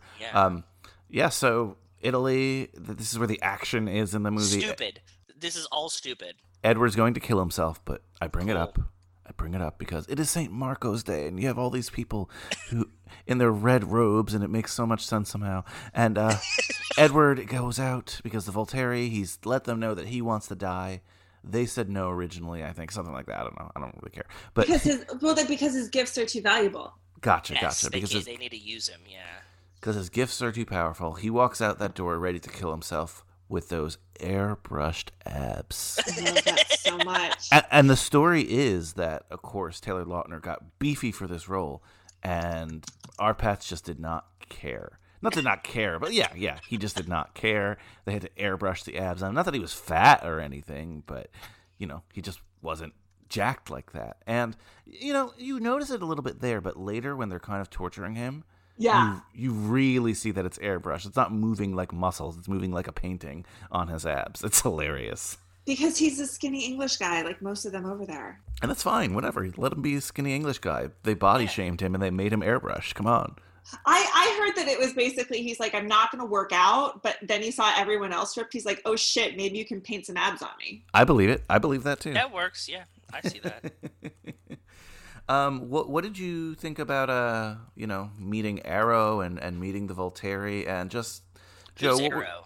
Arrow is Michael Sheen's character, the leader, the one who laughs funny. Okay. There's Arrow, Caius, and I always forget the other one. Marcus. Ha! Marcus. So yeah, what were your thoughts on just like what they got going in Italy and the decisions they make, Bella saving him, whatever you want to talk about with Italy? You don't seem too happy with it. They're just like, why are they like the Supreme Council on vampires for no reason? Like, there's this. Well, it doesn't make sense. Like, it will get explained. Okay, like who put them in charge of vampires is what I. They did. Okay, that's stupid. Like, just go. There was a big war. Yeah, This is explained in your favorite one, dude. I know. But now it'll make more sense. But not that it makes good sense. This is literally just an interview with a vampire ripoff. They have like a council of like ruling vampires in Italy as well. Yeah. Okay. The big thing that I always take away from this is the fact that they have I guess it's a familiar, now that I know a little bit more about vampires, a familiar tour guide who will take like probably one group a day in of tourists to get eaten. Like, could you imagine? Oh, is she like the Italian girl at the front desk? No, that's something different. No. Okay, no, but no, she was Ginger. I think that she's she's in the books too. She's the one who goes out and basically, this is covered in Underworld, which came out before Twilight. So clearly Stephanie Meyer stole that too. She's like a scout. She comes in like she brings them back. She's a tracker like James, I think, in the book. Gotcha. Yeah, like usually vampire familiars do that kind of work. It's just crazy to me that like these people like their family members. A lot of people are disappearing in this one little town in Italy, and Oh yeah. Nobody knows. Nobody knows or cares. Bears ate like 20 people in Forks over like the course of Bella's depression. There was like so many bear massacres, like bear quote, like just massacring people, and they were like, yeah, it's okay, like it happened. But that was Laurent and Victoria, and then the bear sightings were actually the Wolf Boys. Yeah. Okay. I just, as the Twilight guide, I felt like I had to like. Oh no, I knew it wasn't bears, but I'm just saying like Italy has like the same thing. They're like, oh man, they all like fell in a well or whatever. But like, it's like no, come on, like this is again. Come on, Kate. We know how terrifying is Hudson University. It's like the scariest place on earth in SVU. Anybody at this school is constantly getting raped or murdered. Like you wouldn't look into it, be like, can we get like more security here or something? Like something weird is happening. It's like no, they just like. Or change our admissions process. Maybe we should stop letting in all these rapists and murderers and see like what we can do to solve for that. Yeah. That's what I'm saying. Like if a bunch of people started dying in my neighborhood, I'll be like, is something weird happening here? Like, should we get like, like some kind of group together, like community action group to figure this out? It's like, and then it's like, oh, they all just get mauled by bears in like the park up there. And it's like, I don't know about that. This happened in my hometown of Anchorage, Alaska. I want to say like 4 or 5 years ago, where there was a serial killer, but the FBI wasn't admitting it. So people were starting to get really uneasy because like 6 people died that summer. Okay, yeah. And then the FBI was like, sorry, we had a serial killer. We didn't tell you. Bye. Oh my God. I mean, maybe the, the notoriously efficient Italian FBI is using this kind of diversion. Maybe they know what's going on, but they're like, oh no, don't worry about it. We got it. Who knows? Yeah. It could be that. And just to sum this up, by the way, the serial killer was also a T-bird from East Anchorage High School. Wow. Little connection there. But not a bodybuilder. Deep cut. Speaking of bodybuilders, how much WWE did Stephenie Meyer watch to get ready for this part of the movie? Because there's so many Undertaker choke slams in the Italy scene. It's like Edward Cullen gets choke slammed, like literally like off the ground, Undertaker style, on steps so many times. That was absolutely the asshole director's contribution. Okay, fair. He's like, I'm gonna watch WWE and like everyone fuck you all. Real fighting. Yeah, 1,000%. The big takeaway story-wise we get from this though is that basically Bella's life is spared if she will one day join their ranks and be a vampire. Which, music to Bella's ears. That's what she wanted the whole time. Yeah. But we also learn that obviously no powers of any vampires can ever be used on Bella because she's special. So yep. And that's why they need her. She's like the ultimate cleanser or something in their guild. So their guild with their membership dues. Yeah. And their artisan skills. so then we kind of end with this How does she get back from Italy? Plane. The Virgin America flight. She just arrives. She's just in bed. Edward's next to her. That's it. We're back. Movie magic. Come on. In the book, she refuses to sleep on the 16-hour flight, and she becomes delirious. And then she ultimately decides that, like, that's so Bella of her to do. Right? She's like, she's worth it. And then she decides that her vision of him throughout the movies was just that, a vision, which I always thought sucked. Interesting. But I did want to talk about, though, before we get into our awards and stuff, this vote at the end. You all know what I want. And I know how much I'm asking for. The only thing that I can think of for it to be fair is to just vote. So you don't know what you're talking about. Shut up. Alice? I already consider you my sister. Yes. Thank you. I vote yes. It would be nice to not want to kill you all the time. I'm sorry. I'm really sorry to both of you for how I've acted. And I'm really grateful that you were brave enough to go and save my brother. But this isn't a life I would have chosen for myself. And I wish that there had been someone to vote no for me. So no. Oh, hell yeah. And we can pick a fight with these Volturi some other way. I already consider you a part of the family. Yes. She puts it up to vote whether she should be a vampire or not by the Cullens, and your girl Kate is the only no vote here, right? I love it. She's Rosalie such a fucking no. bitch. She never turns down the opportunity to be a real like just a bitch. Why would anyone vote yes? Like, I get that. Like, there's nothing saying that she can't still hang out with them. If she's not a vampire. That's what I'm not getting. They're like, why isn't everybody like, let's just wait a year? Because it's sort of covered when Carlisle is talking to her at the beginning. Edward is the only one who thinks they're damned. Everyone else is like, oh, well, this is our lives. Edward's the one who's like such an angsty fucker about it. Yeah. Okay. They think it's a good life.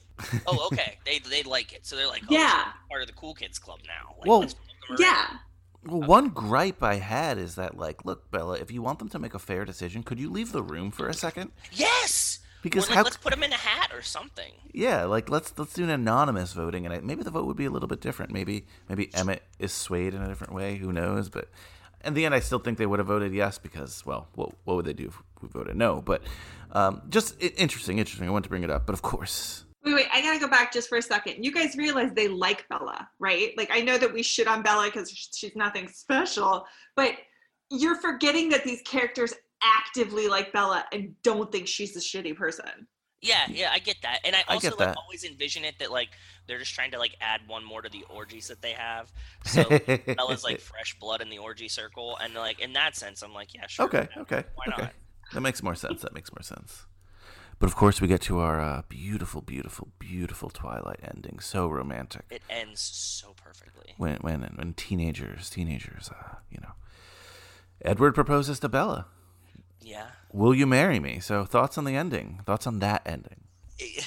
It's stupid. I fucking hate it. But it's the perfect ending for like a teen girl vampire story second movie. Sure, perfect. Great cliffhanger in that sense. 2, he comes back and he does the Jasper this time. He's like, it would be nice not to want to kill you all the time. And I'm like, cool, that's romantic, cool.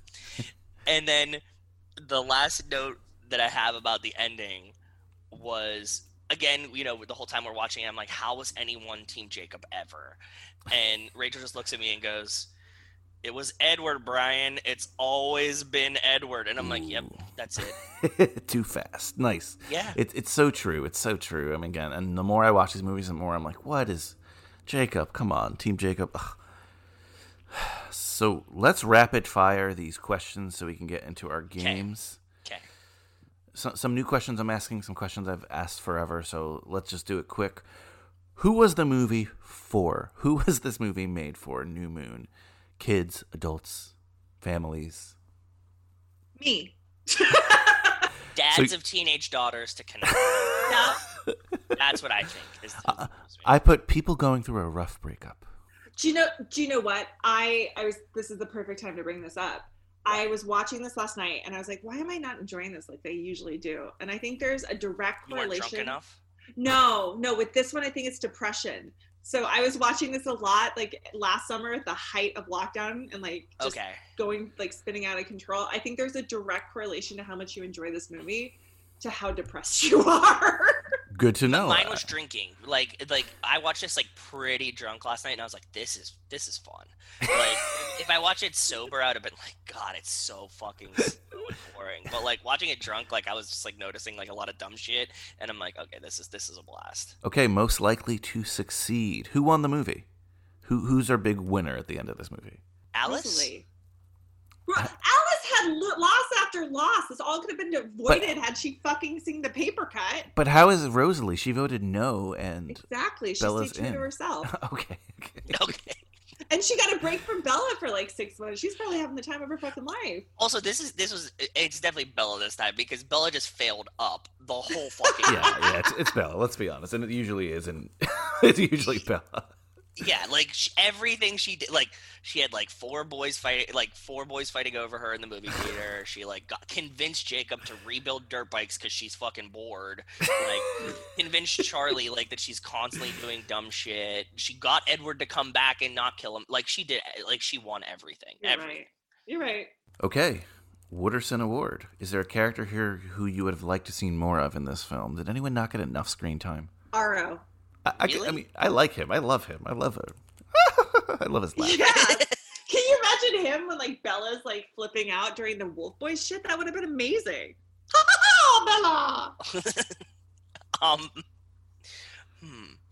Who do I think that? I think that Laurent gets the short end of the stick in this movie because they just like bring him in. He's like, "I'm back," and they're like, "Cool," and then he's just dead. So like that sucks. And, like, I feel bad because, like, now I'm like, poor John Stamos. Like, this could have been him. Right? I keep forgetting that. And I'm like, damn, like, that would have really sucked for John Stamos if they just, like, totally fridged him. Like, just done. He's dead. And just, like, kill him off. So, yeah. I think that's who I wanted more of this movie. Okay. Long Duck Dong Award. Is there a character? Oh, wait. Kate, did you answer? Who'd you say? No. Who? Okay, so Kate. Sorry. Who do well, you know the answer. It's always Rosalie.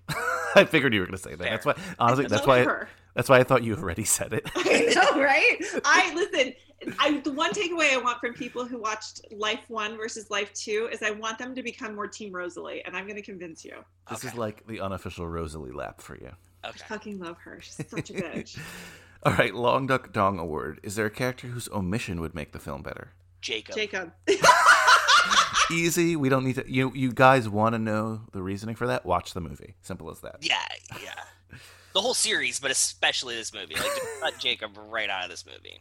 They cut this whole subplot that's in the books, too, where she basically, on days they don't build a bike, makes him go map out the woods in a grid system to go find the meadow where she and Edward first fell in love. Oh, my God. And I think he knows it, too. Oh.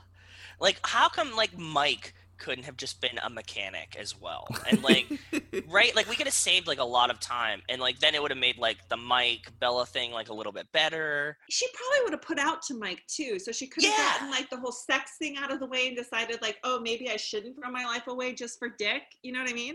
Yeah, probably. Okay, so Rotten Tomatoes, 28% by the critics. They were not fans. Damn. Okay, but when you say critics, let's just say the boys.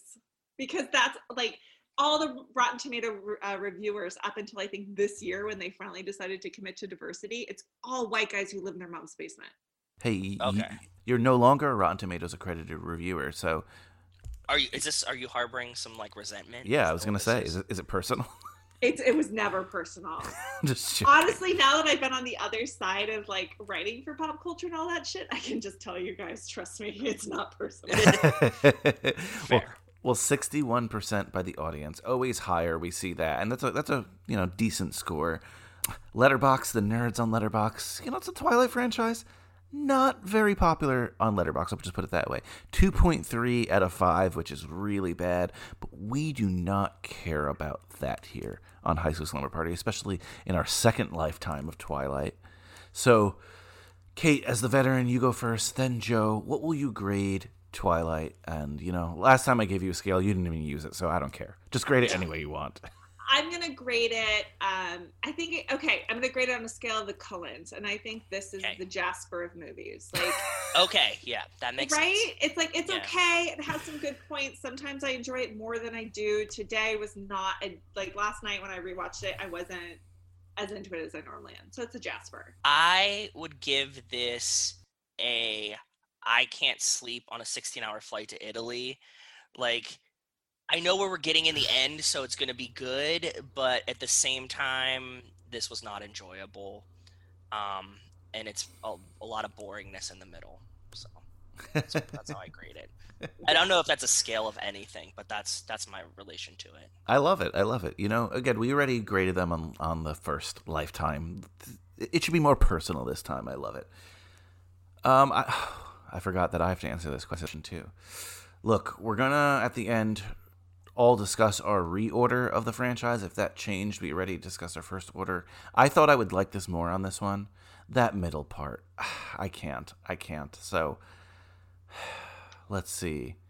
I think this is probably getting the same reviews as, what's the movie called? Face Punch? Face Punch, yeah. Probably. This is like a great movie, though. There's another movie they discussed there, like a silly title. I don't know. There's a poster for Face Punch in the background, too. Oh my God, I need that poster. That's like, if I don't buy memorabilia, that's memorabilia I would buy. I know. I really liked it, too. I liked it a little bit more than last time, but not enough to really be like, oh, I really want to rewatch this next time. You know what I mean? Like, oh, next year's fine for the next rewatch. Who knows? It could be, a fun night with a friend and we just have them all on, because that's fun to do Twilight with a friend like that. But like on a studious level, which I know I shouldn't watch Twilight that way. I could wait a year to watch As this a again. Twilight academic. Yes. Okay, New Moon sleeping bags. What do they look like? Oh God. Mine's a giant pill because you kind of need a sedative to get through it. I think mine is like I'm foregoing sleeping bag, and it's just a tarp in the back of the truck next to a broken down dirt bike. I like that too. You could definitely go have that sleepover at the reservation with the Wolf Boys. Exactly. Yeah. I kind of tipped my hand before, but mine's a Face Punch poster. Okay. I just want to be Face Punch themed. That's awesome. I'd like it.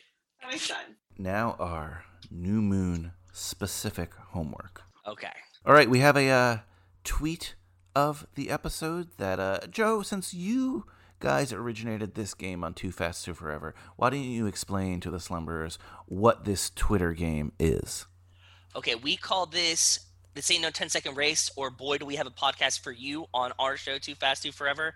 And that's where we go and we find a tweet of the week that maybe applies, maybe doesn't, maybe is something weird that I latched onto during recording that episode. And we've tried to find someone that would enjoy the conversation that we have about these movies, and we present our podcast to them with just, a Boy Do We Have a Podcast for You. If you're talking about something related, we're like, oh, boy, do we have a podcast for you. So I found a tweet. Can I go first? Is that okay? You can go first, Joe. Just send it to me in Facebook. Okay, I did. This tweet is from Brendita at Bree LOL25. She says, every time I see someone say that they're Team Jacob, I lose hope in humanity. Did y'all not watch New Moon? Jacob was so weird. Bella was depressed and Miss Edward, and when he called, he told Edward that Charlie was preparing a funeral. Like, what the fuck? Angry face, middle finger. Boy, do we have a podcast for her. Woo! Can't wait for I want to party with her. So on Twitter, I will be FYI. This is what we'll do. I paste the link to the episode, and I just say, "Boy, do we have a podcast for you." We've been spicing them up lately too. You could be like, "We cannot agree more." Like, so now we added some flair. So like, so Joe, you pick what I should say. Yeah. I would say we cannot agree more. Cannot agree more.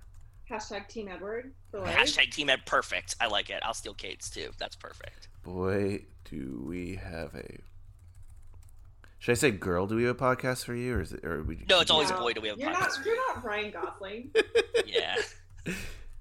And remember, another thing, we do count points. So next time, whoever... what is it? How do you guys do points over there? It's 1 for a like, 5 for a retweet...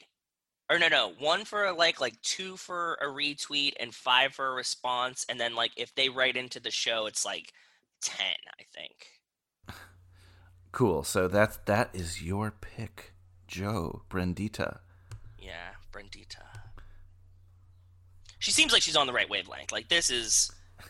Oh yeah, you're gonna win because I once again did not understand the assignment. I mean, you could pick a different one if you want, but I like your tweet. Good. I like your tweet. It just went viral a little bit, so I think that so we tried so many different methods. There's no right or wrong way to play. Yeah, sometimes it's like a reply in a viral tweet works. Sometimes a reply to the viral tweet works. We don't know. It's hard. You don't really get a lot of traction no matter what you do. So that's what we're trying to do. Doesn't matter. And Kate, a lot of people have seen this tweet, so someone could reply. Yeah, exactly. And this is of course a very famous one. Kate, do you want to introduce the tweet? Does it need an introduction? I feel like it just stands on its own. Can you embed I guess, okay, so this is an auditory experience. I'll just say that this is a scene that is in the first Twilight movie when Bella goes to his room for the first time and they're both nervous and she's looking at his CD collection. She goes, well, I have a lot of CDs. And then she presses play. And in the movie, it is Claire de Lune. Yeah. But after she talks about the poop sticks. Yeah. Exactly. But in the this tweet, she presses play and it's Wet Ass Pussy. But it keeps everybody's awkward like glances, furtive glances, and like lip quivering and lip biting. That's genius. I cry laugh every time I watch it. Like, it is amazing. It is perfect. You have so much music. What are you listening to? Yeah, you fucking with some wet ass pussy. Bring a bucket and a mop for this wet ass pussy. Give me everything you got for this wet ass pussy. So what should I write to this person who posted this? Her name is, and I don't know if she's the originator, but let's say she is, Emma. Can't stop laughing. Any message, Kate, or should I just say, boy, do we have a podcast for you? Oh, fuck. I'm put on the spot here. I'm sure there's something very clever to say, but I don't have it for you right now. Okay. You can always fall back on Boy, do we have a podcast for you. That's fine. So we'll just do that. I'm gonna. Boy, do we have a wet ass podcast for you? Or is that yes? Oh, I like that. That's good. Boy, do we have a WAP for you? - wet ass podcast. There you go. Oh, that was it. You it just got took a little time. It did. We got there eventually. That might actually get a response. God, I can't believe I'm typing this. Yeah, Awesome. that's the whole goal. Okay, that has been tweeted. Here is mine. This is from a young lady, I think, named Caitlin. She says, if Twilight didn't have a shit ton of Mormon undertones, Bella and Jacob definitely would have had sex during New Moon. It just makes sense. Agreed. Hard agree. That's fair, yeah. All I'm going to... Exactly. Well, I'll do heart agree. Boy, do we have a podcast for you. Perfect. I just thought it was a good point, you know? It's a very good point. It's 100% true. Like, out of pity, at least, he rebuilt the whole dirt bikes. Well, she's just horny all the time, too. So it would have been just out of, like, you're here, I'm here. Like, we're in this garage, nobody else is around. My dad's drunk, your dad's not around. Yeah, exactly. You just got buff, you want a bone? Yeah. It's freaky time. There we go. Retweeted. I really hope that these people are of age, Brian, that you're tweeting. Because with the Twilight tweet, you never know how old they are. Well, we're not saying... True. Well, maybe the WAP. No, the WAP person's definitely okay, but we're just agreeing. They initiated the WAP, so that's not on... It's more this one about boning. If you're agreeing with the 16-year-old, you're in Matt Gaetz territory, my friend. Oh. Well, I'll look up that after the episode, and maybe I'll get disqualified. Who knows? We'll see. Or put in prison. Yeah. But I mean, you're talking about Bella and Jacob. Like, you're not like, hey, I want to bang you, right? Like, it's a different... Well, we didn't actually see the tweet go out, Joey. We don't know what he actually said. No, come on. Okay, so we'll count the points up next time. So we're playing a little game that I can't wait for, but that's going to be our finale, which is Kate Hudson eBay purchase of the week. Okay, I'm queued up on eBay. Before that, though, I made an eBay purchase that I shared on Twitter before. I saw, and I'm excited. I'm jealous. Before we went on air, and that is NECA, which is a card company, toy company. They apparently made a Twilight New Moon card set. I bought the entire set, or at least 144 cards. A box, yeah. It wasn't expensive, but I thought, let's have a fun game for some more points. Each pack has 6 cards in it. I'm opening them right now. You guys each get 3 guesses. Just say 3 names out. It could be the same, and those are the points you'll score if they're in this package. Remember, they're Twilight New Moon characters, events, anything that's Twilight New Moon related. It could be Bella's truck. I don't know. You know what I mean? I've never seen these cards in my life. We've never seen them. We don't know what's in them. Okay. So, Kate, name 3 things from New Moon that you think are in this card pack. We're going to do more draft style. Okay, Kate, who is your first pick? Bella. She's in every scene. Joe, who's your first pick? Then, obviously. Next pick, Kate. Edward.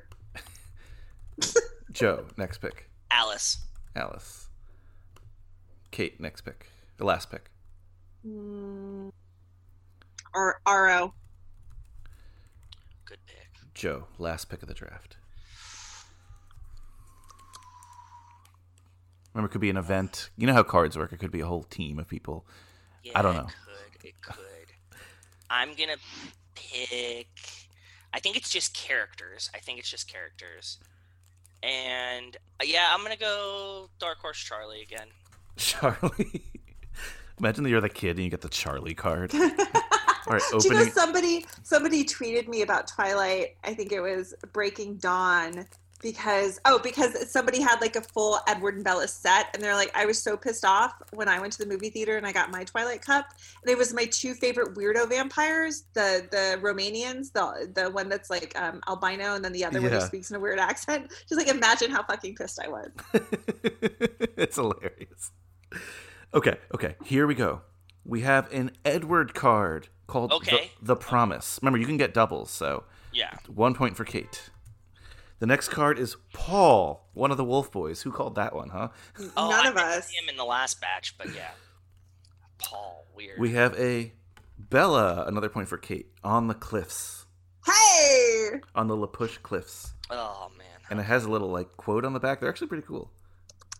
So 2 points for Kate. This will be combined, though, with the Twitter game, and at the end we'll see who the big winner is. Guess the next card? Billy.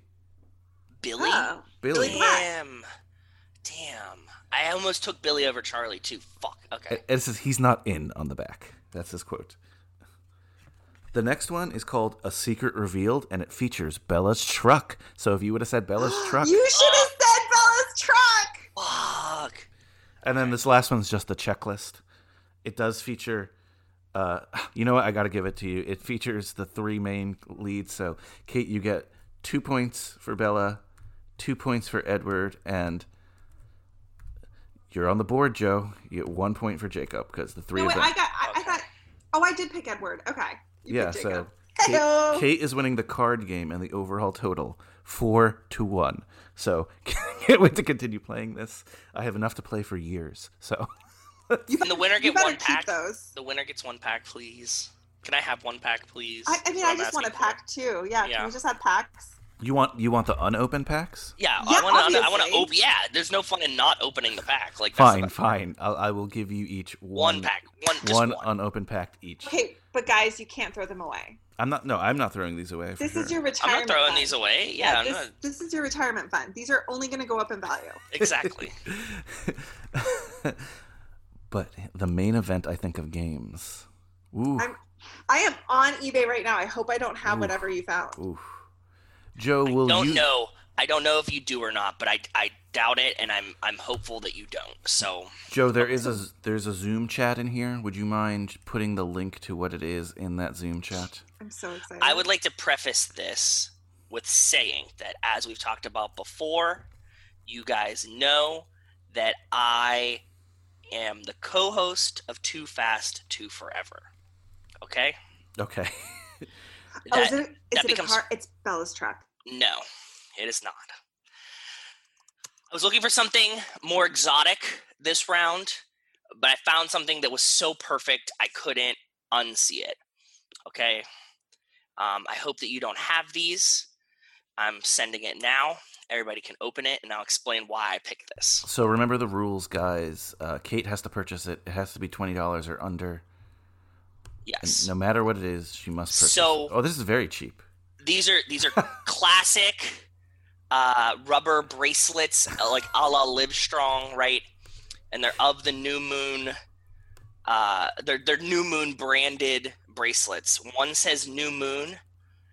And the second one has, I hope that this is true, a typo in the bracelet that says, I'd rather die Han B without you. So these are clearly from like China. Yes. So I'm really praying that the ones that you get do say, I'd rather die Han B without you, with the little Edward Hart metal piece attached to the rubber bracelet. But yeah, that was, once I saw Han being dead mentioned, us doing the Tokyo Drift lap right now, everybody probably knows that Han is coming back in 9. We're getting justice for Han. I'm hoping that they really forgot the T in this bracelet and that they're all typoed. And in that case, this is a rare misprint, and you should probably have this anyways, right? Purchased. It's purchased. Nice. I will take a picture of it in my Twilight sweatshirt. Either that or my Forks Washington t-shirt. Ooh. Didn't Rachel say on Twitter, Joe, that she wanted to get a Forks? She wanted high school. Oh, Forks High. There's one on Etsy for like $30, and I've toyed with it for years. But then I looked at the person's shop, and she has a bunch of pro-Trump, anti-mask shit. And I'm like, oh, lame. Yeah. So instead, I bought a sweatshirt of the Cullens eating lunch at the cafeteria without their faces on it. It's amazing. Okay, nice. Okay, let's talk about your homework for next film then. Okay. Tweet of the episode. You guys both have to get a tweet, and we'll play the game again. So fun tweet. Let's see where that goes. Okay. Joe, get ready to pick Kate's eBay purchase of the episode. I will. Under $20. Can't wait for that, of course. Yeah. Our pop culture moment will be a much shorter one this time, but people have been asking me about this one. There's a famous Kristen Stewart SNL monologue that people want us to watch. So cool. We'll be rewatching that and talking about it. Excellent, because spoilers, it brings in something that used to be very relevant but lost relevancy. Yep. Not too long ago. Yep. Thankfully. Okay. And before I give you your big homework, forgot to do this one thing, and that is, of course, rent 2 movies, get 1 free. And both of you just pick one movie. It cannot be Con Air or another film in the Twilight franchise. If we are having a New Moon watch along together, a New Moon slumber party, what 2 other movies should we watch with it? Joe, you go first. I don't have a specific version in mind, but I would pick the shittiest made-for-TV version of Romeo and Juliet. And I'm sure that there's more than one, so just like whatever has the worst reviews on anything that we can find, that's the one I would pick. I'll find it. Kate, your choice. Okay, this is a callback to earlier episodes because I have a response. We are watching The Conrad Boys, which is the softcore porn with Boo Boo Stewart. Oh, perfect. Okay, cool. And I'll read you the description really quickly. It's Charlie Conrad is ready for college, but the sudden death of his mother and his long-absent father leave him saddled with the adult responsibility of raising his 9-year-old brother, and his 9-year-old brother is Boo Boo Stewart. Nice. That is a trifecta I never would have expected, and I love it. Your last bit of homework for next watch, guys. I'm throwing you a little bit of a softball. Every time we do a forever lap or a lifetime, I keep calling it lap. Sorry, Joe. Every time we do a forever lifetime, I want to incorporate one Twilight side project at least. So instead of going right to Eclipse, and I don't care if this episode is 20 minutes long, guys. I really don't care. But we will be talking about another high school Taylor Lautner film. It's terrible. It is I'm terrible. So excited. It is so terrible. excited. But what perfect time than now when we just got really the Taylor Lautner breakout film. It is Abduction. Are you guys familiar? Well, obviously you reacted. You're familiar with Abduction? You've seen it? Of course I've seen it. I've never seen it. I mentioned it to Rachel last night, and I remember you telling me that it was shot in Pittsburgh, which is always a sell to me, so I'm excited to watch it. Okay, wait, I have a question for you guys before. Yes. So the whole point, without any spoilers, is that his dad turns out to be a massive, like spy, basically. And so it's teased. Spoilers. Well, that happens the first 10 minutes. But the point is, and I won't tell you who, but I want you to guess now, this movie was made in, 2011? So it's building up. Like, eventually who that dad is going to be, revealed. And you're like, what celebrity did they get to play the dad? Who it turns out to be is not somebody I would have expected or chosen. So I want you guys to predict right now who is going to be Taylor Lautner's long-lost father. Keep in mind, this is 2011. Reachel said something last night. I don't remember who it is, but, I have previous knowledge somewhere deep in my brain, so I don't want to guess it right. She, read the cast last night and was like, oh, my God, these people were in it? And, Brian, you go first, then Joey guess so that you don't spoil Brian. Okay. Michael Keaton is my guess. Really? Okay. Pittsburgh guy, that's why. Okay. That's a good call. I forget who she said it was. Taylor Lautner, who plays Taylor Lautner's dad, who's a secret spy. Brad Pitt. That's I know that guess is wrong, but that's my guess. Okay, then give a right guess, because Brian, you can't spoil Brian. No, I don't remember who it was. I just didn't want to like guess. Like I didn't want it to come out in my brain like when something said. So that's my guess. Peter Facinelli. That would be amazing. Okay, then who is it? Well, I don't want to spoil it for you. I want you to see it. Yeah. Okay. Like let me have it naturally. Okay, we'll watch it naturally. So, thank you guys so much for talking New Moon once again, giving me a reason to rewatch. This was a blast. Love playing these games. Love chatting it out. Can't wait to see your eBay purchase, Kate. Can't wait to play these games again. Anything else you want to mention on New Moon or places people can follow you, find you? Whatever else you want to say. I just want to say Team Edward for life. At this point, just do a Twilight tweet and it will absolutely find me. You don't even need to look for me. Someone will send it to me or I'll find it myself. You can find me over at Too Fast Too Forever every week on Tuesday. You can hear Brian join us for our last episode, Gung Ho. So, I mean, I don't know when this is coming out, but he joined us for our last episode when this is coming out. And behind the paywall for sexy fun time at toofasttooforever.com, where there's bonus episodes and all kinds of other shit. And then you hear Brian be on more episodes and they just go off the rails really quick, and then you hear Joey try to bring it back, and it's fun. It's Kate, more chaos like this. So Kate, I'll put it this way. I am the Kate Hudson of the Too Fast Too Forever Patreon. That is 100% true. That's fair. Yeah, totally acceptable. That's amazing. Well, I'm not running the show anymore, so it's fun. Yeah. So you could just come in and be a chaos demon? Yeah, exactly. Yeah. And it's fun. It's a blast. Well, I was sober for this one. It's early. It's early. And I'm trying to lose weight for the whoring 20s. The whoring 20s, they're coming up. So yeah. Thanks so much, guys. The whoring 20s. Oh, man. It's going to be a fun decade. It's going to be a fun rest of the year. I can't wait. And part of the reason it's going to be so fun because we're going to be watching Twilight forever. Big thank you to Joe, too. Big thank you for Kate Hudson.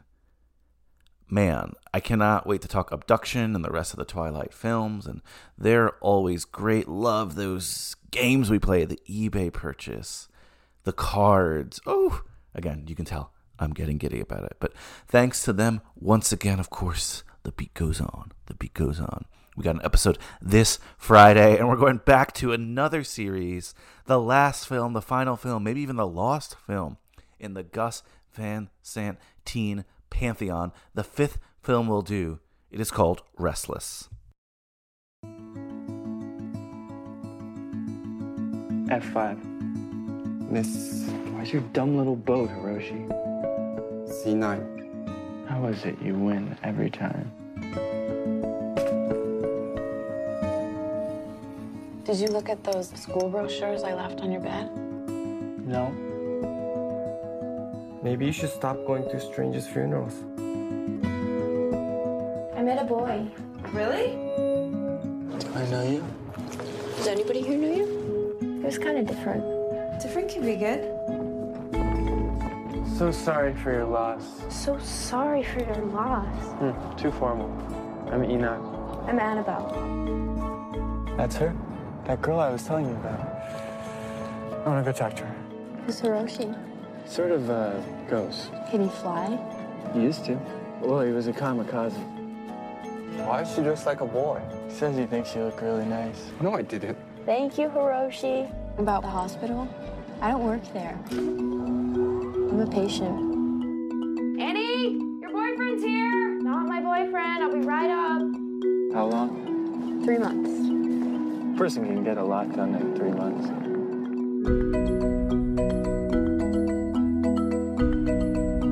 I am the spirit of this forest. Come with me. So do you want to talk about Enoch? It's getting pretty complicated. We did everything we could. I mean, what do you do here? Just watch people die? Make her better. Come on. You think you have nothing? You have everything. You're just a pathetic ghost who took the easy way out.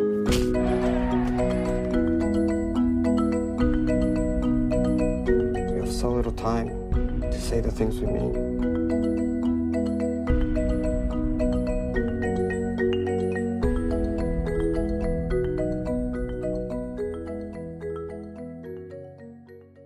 So that's your homework assignment, to watch Restless. Shawnee Mead will be here. Haven't heard from her in a while on the pod. I mean, we talk off pod, of course, but she really stepped up because I really couldn't find a guest for this one. And I was like, hey, will anyone do it with me? She said yes. She hadn't seen it.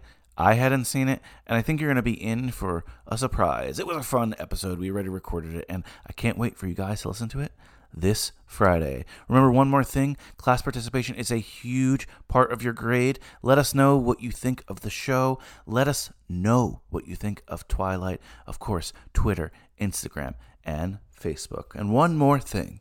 Life moves pretty fast. If you don't stop to look around once in a while, you could miss it. And honestly, I was really tempted to leave you guys with a little bit of a WAP.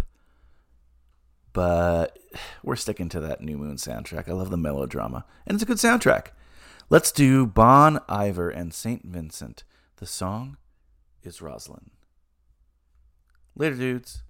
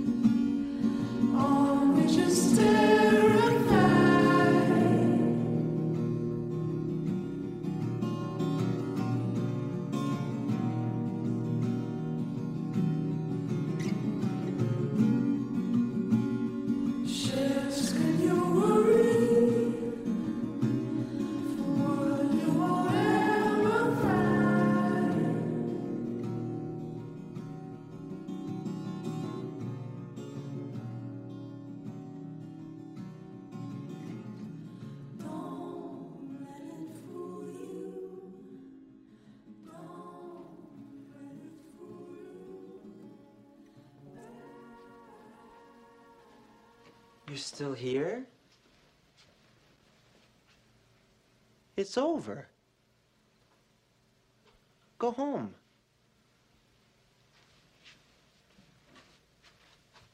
Go.